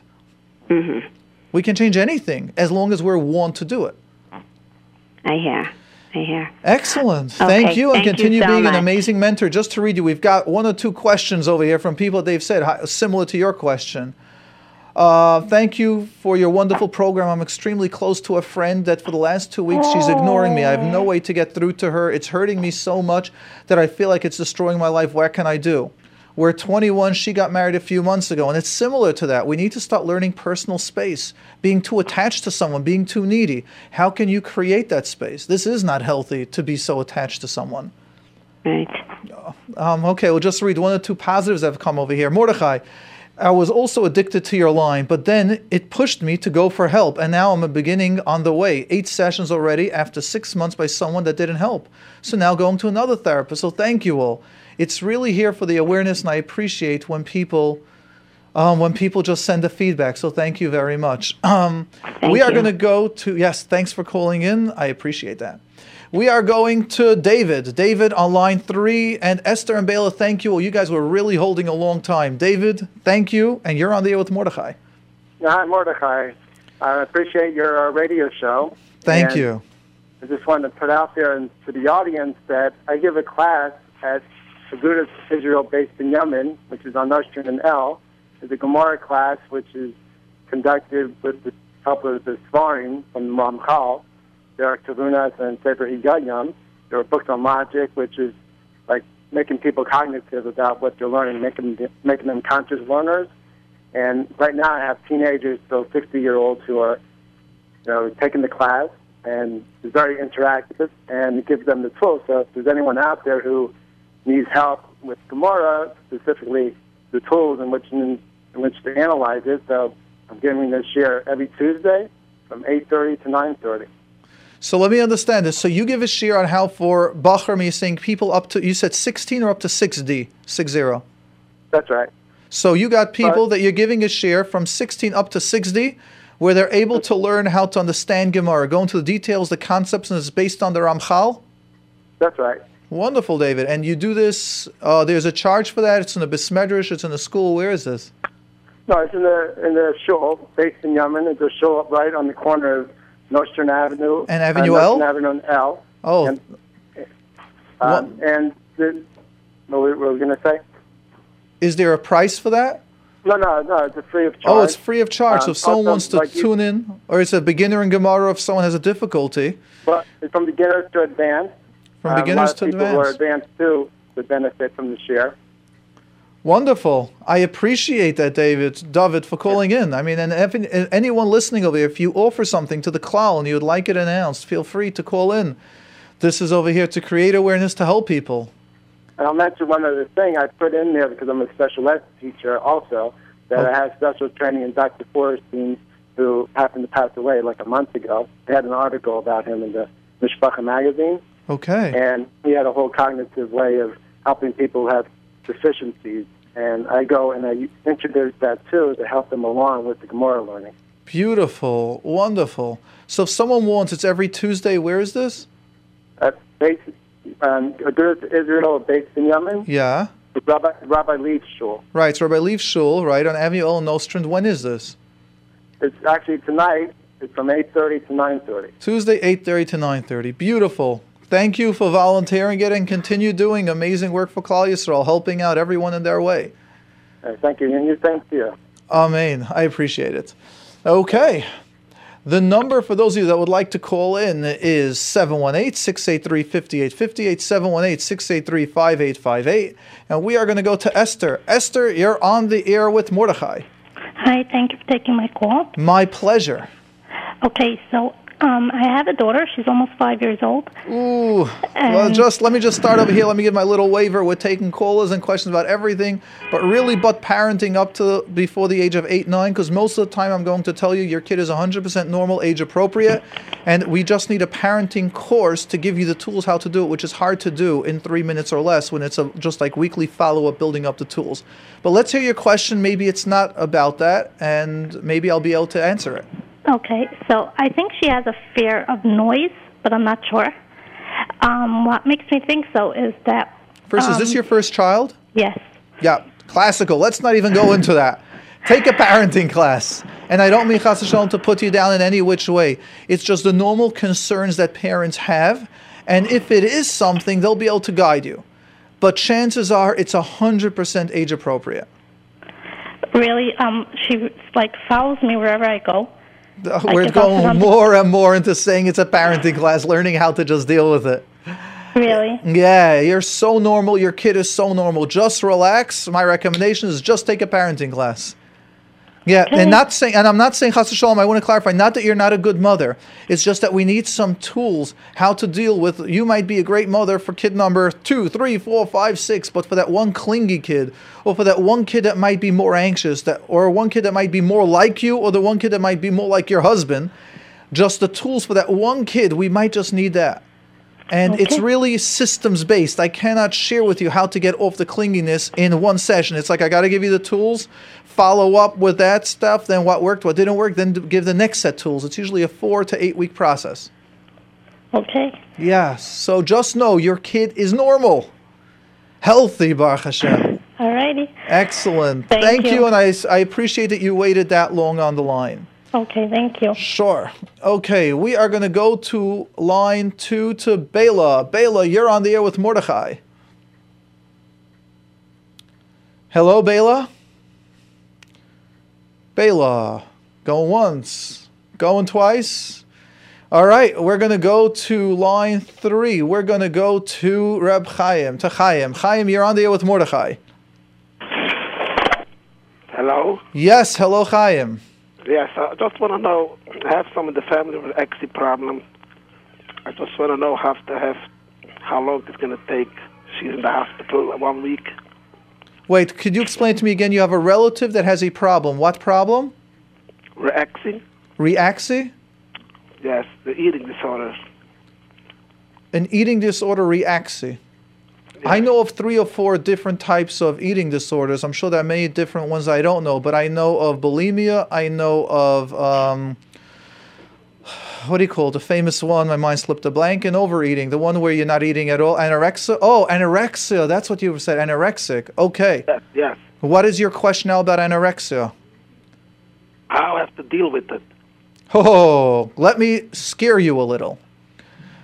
And I mean to scare you and those listeners. Anorexia, if you look it up, just Google it. The number one mortality rate, the number one death of all disorders out there is anorexia. Is an eating disorder. More than depression, more than anything else. It is a serious disorder. Very, very serious. You need someone that specializes in that. My friend, a large part of anorexia is about control. My recommendation to you is before you're going to focus how to help this family member that's in the hospital, because you're talking about 2 to 3 years of therapy once they're in the hospital. We're talking about now you and your wife going for therapy. What issues have been going on? I will share with you a very sad story. Someone calls me up that their brother is an addict, a drug addict, in the frum world. And I said, first thing, what do they? I said, get your parents to therapy. He says, you just hit the problem. My parents will not go for therapy. Whatever relationship you have with that, I am telling you now, we're not blaming you, but you have some issues, you and your wife. Could be anxiety, could be control, could be anger, could be that you have no idea what you're doing wrong, that this one kid was never happy. It doesn't matter. When you're dealing with something like that, it's serious, that a kid needs to be hospitalized or a kid needs to be on serious medication for whatever reason, I always recommend parents go for help. Start looking, what can you do differently? There is a dance. We're not blaming you. What we're saying is there is a dance that goes on.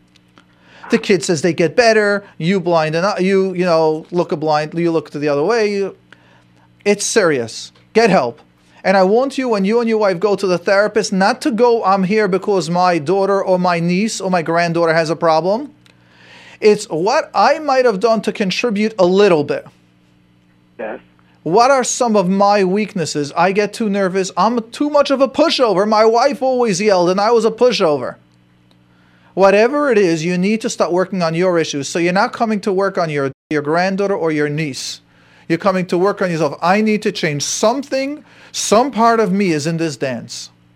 And I need you to be aware that eating disorders, once it gets to the level where they're hospitalized, you do not just hospitalize an eating disorder. That means her BMI level is usually extremely low. It means other things have been affected.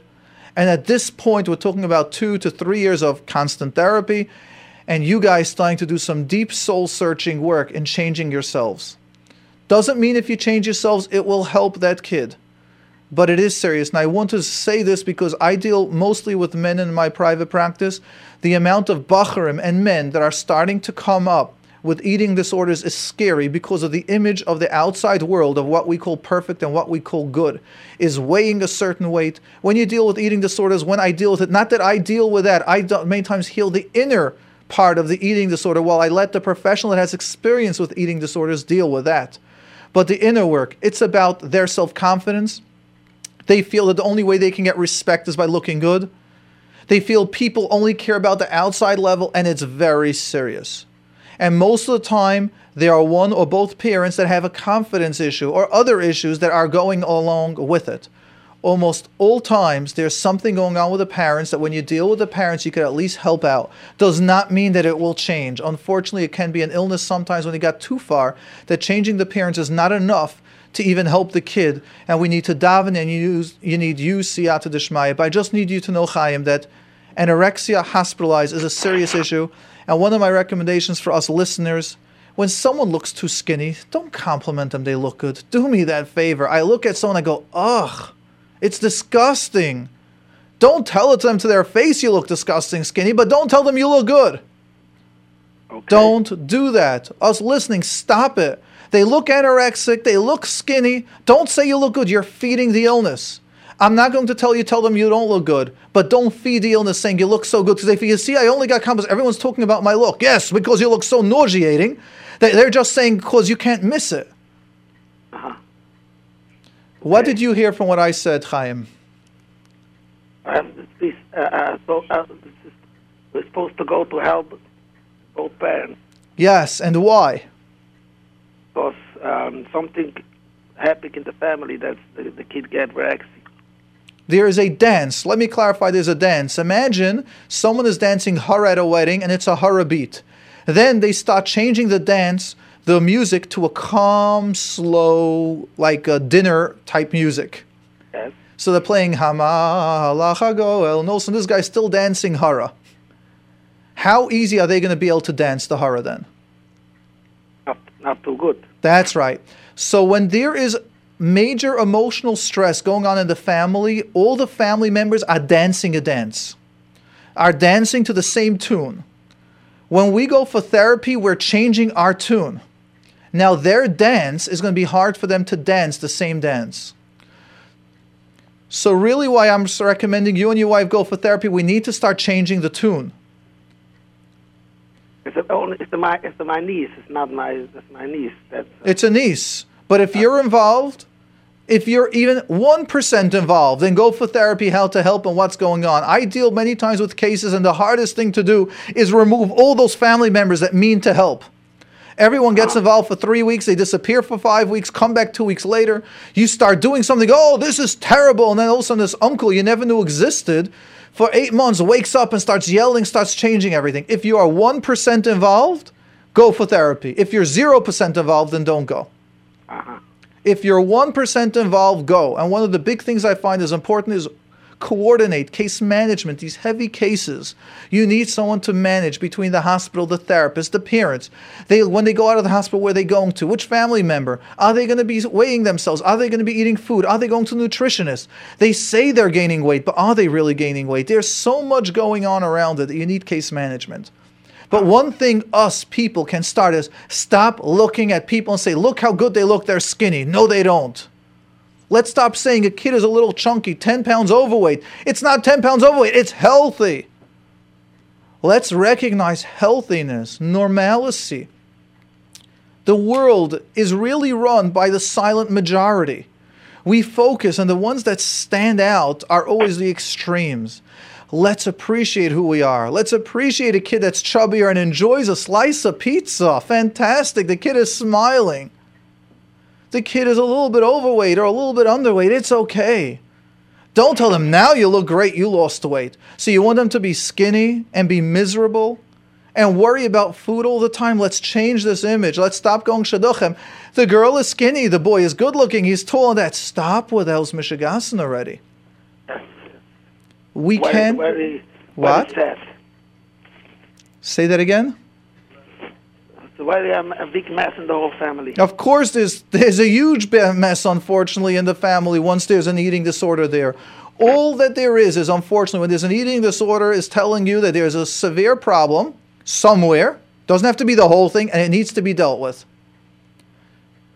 And from my experience, there's a lot of family work that needs to be done as well. We're not blaming anyone. We're just saying that it got an extreme, and even just for this one kid or this one niece, but we need to learn how to deal with it. Okay, thank you. My pleasure. Thank you, Chaim, for calling in and bringing an awareness to this huge issue that is going on in the world and in our community as well.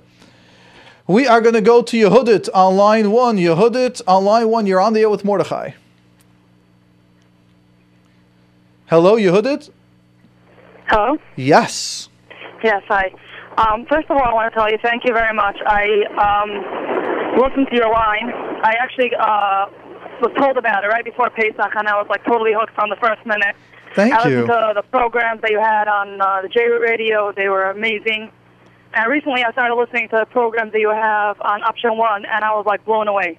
Totally amazing. Thank you. And it actually helped me in a couple of areas. I found, I applied different tips you gave to other people. I applied it in my own life, and it really, really helped. I want you to know I appreciate that so much, because I put it out there and I just don't get feedback. Sometimes you get a negative feedback, but it's when I get the positive feedback, it keeps things going. Just as we mentioned, that I'd like those listeners to know, and that's why I appreciate our listeners so much and people that call into line, is I find that people who look for a certain type connection will find those people, which means those that are always busy kvetching, oh, my back hurt, and this one goes, I went to that doctor for my foot. Those kvetchers will always find groups of kvetchers. People that are into exercise, they'll always find other people into exercise. I just jogged 3 miles today. I just took this protein, it helped. I just bench pressed this amount. And they talk about health. And I look to connect to people that are looking to grow. And I must tell you, being that that's the people I look to connect to, and that's what I try getting out there, that's what I do in my life, the positive feedback to negative feedback, I could say, is literally 20 to 1. For every 20 positive successes I'm hearing from people, messages that I'm not asking, I mentioned that I appreciate them, but I'm not soliciting saying, please send me 2 messages today. And I would say for every 20 I get, there is 1 negative. And wow. I really am appreciating the listeners and those that are calling in, and that's the type of energy that Baruch Hashem, that we are attracting, and those that listen in and those that are calling. So thank you for appreciating that, and those listening, just want you to know it means a lot to me getting the positive feedback, and for us to be aware, those that do listen, we're in a pretty good group. One other quote, just to tell people that I also send out like a daily motivational quote on Twitter, or I read it on the phone line for those that don't have it, and that is, how people feel after they've spoken to you says a lot about you. The way people feel after they've spoken to you tells you a lot about yourself. And most people that I speak to, I feel good speaking to them. I feel good after that. So I thank you all for that and for being part of my life and for allowing me to be part of yours. Okay, Yehudit, so what is your question? Okay, so I was listening actually last night to your program, The Danger of Criticism. Ooh, yes, that is a hot one. Okay. My question is like this.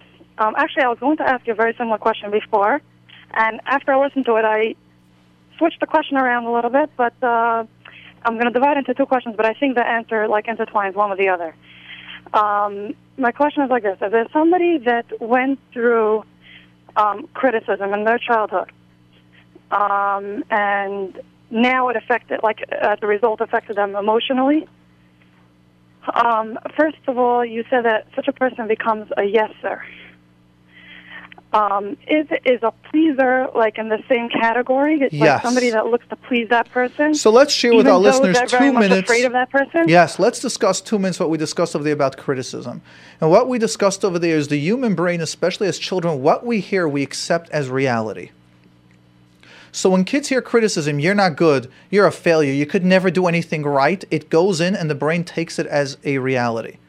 Part of the danger, and of course we're going over there, it's a full hour speech, and it's how to prevent it, how to change it, and how to understand the difference of criticizing and of constructive criticism or correcting someone when they make a mistake, because it's a very big difference between the two. But one of the dangers that we've discussed over there is when someone is criticized, either they become like an abuser where they're criticizing and they're negative all the time, and you just don't want to be in their presence, or on the other side, because they feel so bad, and the only way they feel that they deserve to be alive is if they serve. So when they're told you're good because now you help me, their brain picked up the only time I'm good is when I help. The only time I'm good is when I please others. And their entire personality gets formed. I am not a good person, but the more I help, the better I am. And unfortunately, I see people when they make a lot of money, they give tzedakahs that are not healthy, shaloy halacha, and then when they lose it or when their business needs a little money, they don't have anything put aside. Or they splurge it because they're looking to make others feel good, and they have done a not healthy level. So yes, if someone has been criticized, that is one of the reasons when they need to please others, to just feel validation, to feel that they're alive.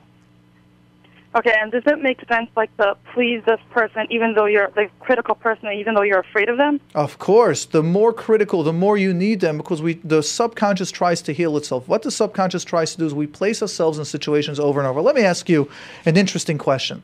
Don't you think someone that comes from an abusive background would finally want to marry someone that's the calmest and someone that will respect them? 100%. I'm not going to share where I got it from because of books. I try not to share anything on air specifically if it's not a Jewish book. But in one of the couple's therapeutic modalities where I learned, which I studied, this guy gives a question as follows. He says, this guy is coming to me for therapy and says, I'm dating 2 separate women. And he says, I know it's not right. He says, one treats me mean. One, when I get her food, she's always complaining. The other one, when I wasn't feeling well, quickly ran over and brought me food. and taking care of me. He says, and I know I should marry the one that's treating me so well, but somehow I'm just attracted. I get pulled to the person that's causing me all that stuff. And then this therapist is writing further in his modality. He says, then this guy marries that tough one, and then they're divorced about 2 years later, saying she's just so tough. She's never appreciating me. He's going, look at this. This guy recognized it before. Why did he marry? And what would you say is the answer to that? Because we find it constantly over and over, as we had the question earlier about inner child. And that's why I'm such a big believer in inner child. It's more the psychodynamic theory, but I don't want to say psychodynamic therapy because it's a very long process. But still, it's a start. Why would you say that someone that is aware of logically what they don't want or aware of what they do want somehow will always recreate it? What would you say? Again? Why is it someone that this guy's dating two separate people? He could marry someone that's giving him everything or someone that's mean to him, and he marries the mean one, and then 2 years later he's divorced. Of course, she's so mean. Good question. I don't know. Yeah, and doesn't it almost sound crazy? But every one of us go for that. I coach and I work with people that are with men that they have jobs, and the boss is so tough, or they got to make a choice in two jobs, and then one of them, the boss is really mean. But they offer them a little bit more money. They say, I know I shouldn't go for the more money, and then they do it. Why? You're almost always going to find that the pain of our inner child needs to re-heal the situation that we were put into. And therefore we will put ourselves consistently, subconsciously into that situation until we heal. So we had earlier the lady that we had them aware how based on their childhood, they were always never given a compliment. Then they married and then they have a mother-in-law that can't give any connection or any love. We will always recreate the situation. The Rabbi Shalom will make it in a way that until we heal ourselves, we are going to recreate the problem at all times. So how does such a person heal themselves? Inner work. Identifying, it's me, it's not them. I feel criticized, I feel hurt, and that's where therapy comes in. I wish I could tell it to you in 2 minutes. You listen to the program, those are an-hour programs, and they give 10 tools and 10 steps how to get out of it. But in reality, if it's really your life, you're going to need someone to guide you. You're going to need a coach, inner work, a therapist, which is going to start identifying. Here again, I was afraid to be assertive. I was afraid to say no. They criticized me, I felt so hurt. There are friends that are nice to me, and I need to be able to connect to them. Mm-hmm. And is it possible, like, for such a person to have, like, emotional lockdown because of that? Well, which one? The one that is criticizing? The one being criticized. Well, clarify what you say, emotional lockdown, because usually these people, I would say, have emotional meltdowns. They try to please everyone they can, so then they start getting depressed. Then they start... Meaning the person, doesn't want to get hurt over and over again, so as a result, they sort of, lock their emotions, and nothing could affect them anymore. And I understood what that means, but I need more of a detail. Does that mean that they stop doing things, or does that mean that they stop feeling, or they do things cold? What does that mean? No, they stop having emotions. Just they continue doing whatever they're doing, but they just stop having emotions. I'm hearing something else. I'm hearing now they've started turning. Let me ask you: when they stop doing the emotions, are they starting to criticize? Partially. Yeah, so what happens is the people that were hurt or abused, they only have two modalities, two switches. Be in pain or abuse. No, it's be victimized or victimize others. Mm-hmm. Be a victim or victimize. So you're going to find this person go between both levels. They haven't learned a healthy balance. When I work with clients, one of the ways I'm able to tell them is to evaluate how healthy they are is when you have a problem, how many options do you have? If you have the two extremes, never do it or always do it, then you're still not healthy. When you can come up with 3 more options, meaning there are 5 options, now you know you're healthy. When we are blind, when we're emotionally triggered, we only see, I will never do this or I will always do this. Those parents that don't know how to give their kids a healthy love, they either shower their kids with love, breathe into their things full time, giving them an hour a day attention one-on-one, which is way too overbearing, or don't give anything or burn out. They don't know how to give some days 10 minutes, some days a half hour, some days nothing. It's okay. So the best option for such a person to get out of it, I would have to tell them to just go to therapy? They need a good therapist. Mm-hmm. It's an awareness. It's a years. That's the way of growing. Or someone, or a Rav that's willing to do it for them, or a Rav that has an awareness in this. Is it like a lot of therapy? It depends on the person. You're asking me, someone's coming in, you're telling me, you're describing to me that there might be chest pains. You can first go maybe to a Hatzalah member, maybe a paramedic, which might know how to check out the whole EKG thing. You might send them to a regular doctor. You might send them to a cardiologist. They might need a stress test. The person might need open heart surgery. I have no idea what you just described. We've just described someone. We don't know how extreme it is. We don't know how often this is. We don't know what else is going on. That is a full evaluation. All right. Okay. Thank you very much. You're very welcome. Thank you, Hudit, for I wish you luck continuing doing everything that you're doing for Kaitel. Amen. Thank you so much. I appreciate that. Thank you. Bye. Yes. Bye. We are going to Malki on line 5. Malki, you're on the air with Mordechai. Hi. Hello. Hi. Thanks so much for the program of number 48. Knowing who you are. Oh, those natures, 48 and 49. One of my favorites. Yeah. And then I have one like 2 or 3 later about knowing the natures of your children. Yeah, so for those of you listening. Okay. I think once you know your nature, then it's like you automatically see it in your children too. Okay, very nice. I appreciate that. I really got 2 good benefits out of it. Number 1, I'm able to give the benefit of doubt to some people. And number 2, analyzing people is one of my hobbies. So this program really spoke, really spoke to me. You're an addict. You're a junkie. I have that as well. I love analyzing people, and I made a parnasa out of that, Baruch Hashem. But, yes. Yeah, I know what you mean. So let's just tell all those tuning in for a second, just to know what we're talking about. I have a phone line where I've given hour-long shiurim, and there are about 61 or 62 of them. I'm not even sure how many numbers are there. In number 48 and 49 is where I divide about 16 different natures that people have. And that nature, I go into each nature, the positive and the negative, and we can start understanding. And I give some examples how to act. And what happens is, as you've said, the positives are, we can start seeing people not as bad, as we've had the caller earlier about kinesthetic. One kid just might be touchy, another one might not be, and just how to teach it. It might be in nature, it might be family taught. And once we understand ourselves, we understand others, we can understand what's going on. One of the big secrets I give over there is that we ourselves have, usually the Rebbe gives us an opposite of natures. So on one hand we want to be loud, on the other hand we want to be quiet. So to understand those natures, or to hear those, for those of you that would like, it's on my phone line. That number is 718-298-2011. It's a free phone line, and it's in section 1, number 48 and 49. And in the Yiddish section, which is section 4, I got the same speech in Yiddish. For those of you that would like to hear that, it's in section 4, and it's 1 number off, so it's number 49 and 50. All right, Malki, let's go ahead and hear what your question is. Okay, first I just want to tell you 2 things, 2 benefits I got out of this. Is number 1, I was able to give the benefit of doubt to some people. Thank you. And whatever I told you, that I just enjoy analyzing. Thank you. So I really enjoyed that program. I also have 2 natures of mine that really annoy me. They don't Welcome to the club of the rest self-esteem. of the world, first of all.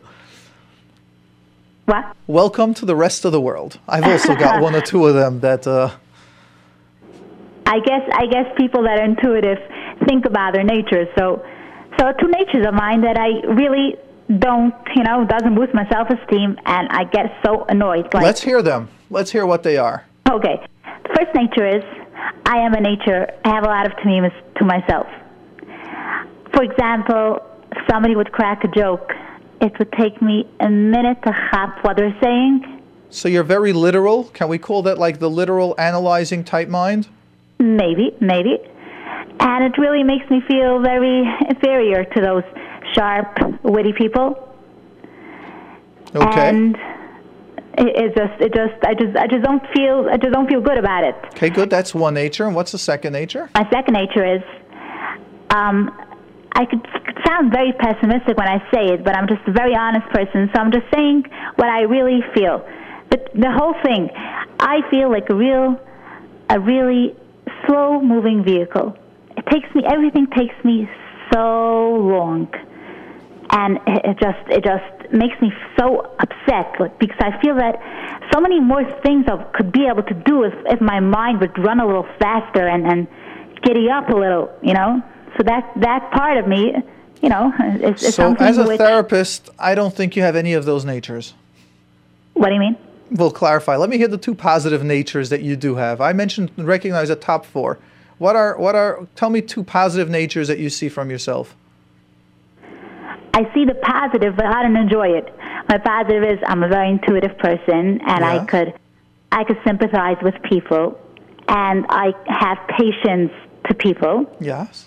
Okay, so good. Let's take a step that's now. a very good thing for a let me clarify social now. worker. Great. But now, I don't have patience to be that, because I'm not, sometimes like my mind keeps on telling me, Malky, you're so good because you're so nice to people, and so I like always say, okay, stop saying that. I want to do more things. I want to be more. I don't know. Now let's recognize, Malky. Like, which one of the natures is it that someone can see more that can be done, or wants to do more? What do you mean, which nature? We have one of those natures, and there's a positive to negative. And there's a nature that always sees the flaw in things, that sees what can be done. They can be great accountants, editors, great managers. They can make change. There's a nature that sees what more can be done. The positives to that is you can always correct stuff. You're excellent when that nature takes over, when that nature can make changes. The negative side is if you don't learn how to balance your nature, you're always hard on yourself. Oh, I'm a very critical person. Yes, myself, being critical, actually. that's right. But I wouldn't say other people, on myself. Now, let's stop a second. So I don't see yet that you have any negative natures. What I hear is you haven't learned to balance your nature. When you say you're great and part of your mind says, no, you're not, that's where a lot of therapy comes in, where we teach you, or where you start using the strengths and you start saying, okay, this is the negative part of my nature. Don't. Let's focus on the positive side. I don't hear that you're a slow person at all. I hear that you have too high expectations, that the critical part of you is not balanced. It's got to be balanced. Okay. So sometimes, maybe 1%, I would say I'm an effective person. I can talk nicely. Okay. What percentage did you say? What? What percentage? 1%. 1. Can you stop there? Malky, I'm going to be very direct to you. Okay. Take therapy. You've got so much going for you, and all you're seeing is not only that the cup is half empty, you're saying the cup is 3/4 empty. Speaking to you these 2-3 minutes, I can tell you all your strengths, but your negative criticism. So let me ask you, which one of your parents are perfectionists? To themselves, not even to you. Which one of your parents? I know my father is also very self-critical. That's right. You're speaking like someone that's already second or even third generation. Let's take it a step back. Which one of your grandparents are that way? Your father's parents? I would say my mother is maybe more, self-critical. Welcome to the wonderful Jewish family where we're getting it from both sides. So let's understand. But I think a person that's self-critical achieves much more in life. Wonderful. And all these things are what you're going to change in therapy, which is how can I learn to be successful without that criticism? And the belief why people keep it is because look how successful I am. And when it's several generations, this is where therapy, this will be one session discussing that. Why I need to be critical, why we need to be hard on ourselves when we make a mistake, because otherwise we're always going to make mistakes. That's not true. There are beliefs that the way you're speaking, I could tell is generational already. You're not the first one, that it's such a fact the way you're saying it. And we need to change that.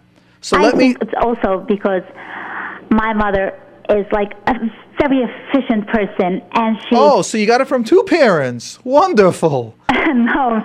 I don't know anyone that is efficient. Efficient to me is a very unhealthy word when they're efficient all over. I call that perfectionist. Okay, fine, perfectionist. Now let's stop there. Tell me the negative to perfectionism. The negative of whom? Of a perfectionist, not of your mother. What is the negativity of being diagnosed perfectionist? And as I say, 2 number 1 diagnoses in the frum world. Number 1 is perfectionist. Number 2 is codependence. I cannot be happy until everything else is working out, which is really another sign of perfectionist, but I'd like to separate them. Do you know what's the negativity to perfectionism, to the critical eye that we discuss in the nature is? You're never happy. It could have always been more efficient. I could have done something else. When you're finally relaxing, you know what else I could have done? Sleep is the greatest waste of time for an efficient person. It's a waste. Childhood is a waste. Why can't we wake up at 21 or at 24 where we're doing things? I wouldn't say I'm so extreme. I'm like realistic. But it's like still, Hashem should feel help. that I would ask your husband if you're not that extreme. You're not that extreme because you're not that negative yet, because you're still young. How stressed is your mother, besides for how efficient she is? How stressed does she get before? When does she start cleaning for Pesach? Your efficient mother. Hanukkah. Thank you. And you're telling me she's not stressed? Do me a favor, and let me tell you something else. But she is so capable. Oh, Rabbi Shalom, stop with that. No, they're not. They're popping Zoloft. They're popping Prozac in our generation. The doctors are giving medication to manage. The amount of psychiatrists that I'm speaking to, medical doctors that are saying, just take the medication. We're not ready to go for therapy. We're not ready to stop being efficient. We're not ready to be humans. The truth is, I know my mother. I know that she's not on medication because I just know that she has a certain strong part. That is why I don't even want to debate this now. We're not going there. First of all, you will not know if she's taking medication. First of all, let me guarantee you that. The amount of people that I know that no one knows, even their husbands don't know. And that's part of our therapy to feel. Imagine you can actually not be perfect, that your husband can finally know that you're taking something. I'm not talking about 2 years after marriage. I'm not talking about before. I'm just talking about people that can't manage with what's going on. But let's take a step back. We're not talking about, I never said your mother's taking medication. This program is for awareness. I am telling you, it is impossible. And this is the lie that I'm trying to break in our society. Let's stop being efficient and be human. The Rebbeinu Shalom acknowledges that we can make Averis and we can do tshuva, that we will make Averis and do tshuva. 6 people in the entire world that the Gemara says has never done an Avera. Other than that, we have. Okay, understand. No, so you don't understand. Your voice is still in that same concept. How can I be more efficient? Stop being efficient. If you tell me your exercise will be 6 mistakes a day, take a half hour off and do nothing. You couldn't do that. Could your mother do that? No. No, that's not healthy if she can't do that. I'm not saying do it every day. Balance. Anyone that is not balanced is not healthy. So understand. Okay. What fine. do you understand? You say you understand. I don't feel you understand. Let's do. What do you understand from my words so far? Let's see if you understand me. What? If I understand what you said? What am I saying so far? You're saying that it's a bad thing of this generation to always trying to be so efficient. A person is allowed to be calm, and a person is allowed to, let go a little. That's what By the way, saying? try to be efficient is a healthy step. Those that are efficient all the time is not healthy. We're meant to better ourselves. But we're also meant to understand that in bettering ourselves, there's the time off. There's a time for sleep. How many hours of sleep does your mother get a night? 7. 7.5. Still doesn't make sense. Somehow, something isn't adding up. These efficient people usually go on 5 hours sleep because there's always something else that they can do. They're in bed and they can't fall asleep because their mind is thinking about what I didn't do today or what I'm going to do tomorrow. Okay, Find out. Do me a favor. Call up your mother. Call up next week. Let's hear how many hours your mother really sleeps. Your story isn't matching up. The person that you think and the person that is don't match up. You cannot have a person start cleaning from Hanukkah for Pesach and sleep 7 hours at night. No, why does she start Hanukkah? Because she also works. So if she starts Hanukkah, then she starts... I know a lot of women that work and do not start cleaning for Hanukkah for Pesach at Hanukkah. Because she only does it Sunday. From the whole winter, she only does it Sunday. So very slowly but surely, that's how she does it. So I wish our listeners, you know what, I'm going to ask our listeners, if you guys could please call, and I know we can make a conference. I just wonder if it's me or others listening over here. Does this sound efficient? Am I just being judgmental over here? Or I just see disorders all day, so something that sounds too perfect, too organized? I wonder. I don't know. All right, Malki, so what is your question now? I feel I would have a tough time with you because I feel we're on 2 different wavelengths. You're saying efficiency is excellent in the level that you're saying, and to me I'm saying it sounds very not healthy. Right. I understand what you're saying. Well, you say you understand what you're saying. It's so funny how I feel we're not. That I understand that you say that the balance has to be straight, right? Yeah. No extreme, not too little, not too much, very normal, right? That's what you're saying? Yes, and it doesn't sound to me the way you're describing your mother that it's there. Okay, so let's say that she's more talented than me. Okay, fine. Hold on, stop. There's a criticism. There's a negativity that comes from perfectionists. The amount of time that I've had people telling me, this one is perfect, and I worked on them, and I know it's so not true, but we still let them go with that. Do you understand what happens with this image of efficiency? You go around saying she's more talented than me. No, she isn't. That's the sickness of today's generation. We're putting 30 kids in a class and we're expecting everyone to be the same. Stop it. Be an individual. That word is the poison. I also understand that this is Hashem made me. Hashem made me not so talented as my mother. Not true. Not true. Hashem has made you perfectly talented in other areas. And because you are stuck in the perfectionist and being like my mother, you're not harnessing and utilizing your talents that Rabbi Shalom has given you. He has made you just as talented as your mother. In fact, you are just as talented as I am, and I'm just as talented as the next person. They in their area, me in mine. You are just as talented as your mother. Start saying that. Okay, I'll say I'm talented as my mother. You don't believe it. Your subconscious is going to say, that's not true. I don't believe that. You know your mother is so much better than you. She could work and have the house organized and everything works out great, and I can't. That is the negative, and those are the beliefs where you need a therapist to start changing the awareness in you and in the family. Understand. So I'm like sort of, I think that I just need to find the right balance. Okay, no, I think something is very different. What? I think it's something very different. But if I find the right balance to start I guess my wheels start rolling a little stronger, because my wheels are rolling so slow that... Do you see how you're trying to control this? If you can slow down or balance, then you could even do more. That is the sickness of efficiency. Slow down. Slow down. You can't. You can't continue like this. You know why? Because sometimes I just like... You can't continue. You're not listening to the messages. You're getting the other thing. You're trying to push yourself more. Machines understand they need to recharge the battery when it goes down to zero. How do you know when your battery, when that cell phone is weak, it beeps and then it shuts? Humans, we push ourselves, then we get anxious, then we yell, then we scream.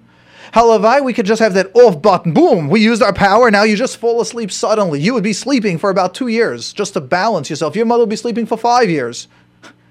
Look, there are times when I'm not so critical of myself. There are times when, okay, this is me. All right. But then there are times when I tell myself, okay. Let's put it this way. Your question, I'm going to be very blunt to you. What you need is therapy, awareness, or chas v'shalom, you need a major zetz for you to realize to let go. You want me to help you remain ill. You want me to get you more efficient in your problem. I'm not going to do that. How about I got the zetz already? I don't believe you have. You're still talking this way. If you'll be my client, I ask you, where's your Zets? I have MS. Listen, I don't know if MS comes from emotional stuff or not. That might be, I don't want to go there. But one of the things that I would have done with your family is I would have had your mother come into session and ask your mother, I know several clients are coming to me and telling me, my mother is so healthy. My mother is so perfect. And I know for a fact from other siblings, or when we had to make finally the family meeting and the mother shared what therapy and what difficulties they have and how their life is miserable and what's going on. As long as you believe that everything is okay and your mother's life is hunky-dory, all I can tell you is there's a lot going on that you're not aware of. It's impossible. I don't know if MS comes from that. That's something else. But one thing I will tell you is you got to go for that awareness. We have about 30 seconds left, so I'd like to thank you for calling in. I appreciate it. Thank you for the positive feedback about the program, about my phone line. And the Rabbi Shalom should help you for refuah on what you have. And as well, I would really recommend that you start going for a therapy. And it's purposely about perfectionists, something along those lines. Just continue growing. Thank you all for listening. Looking forward to having you, Meretz Hashem, next week.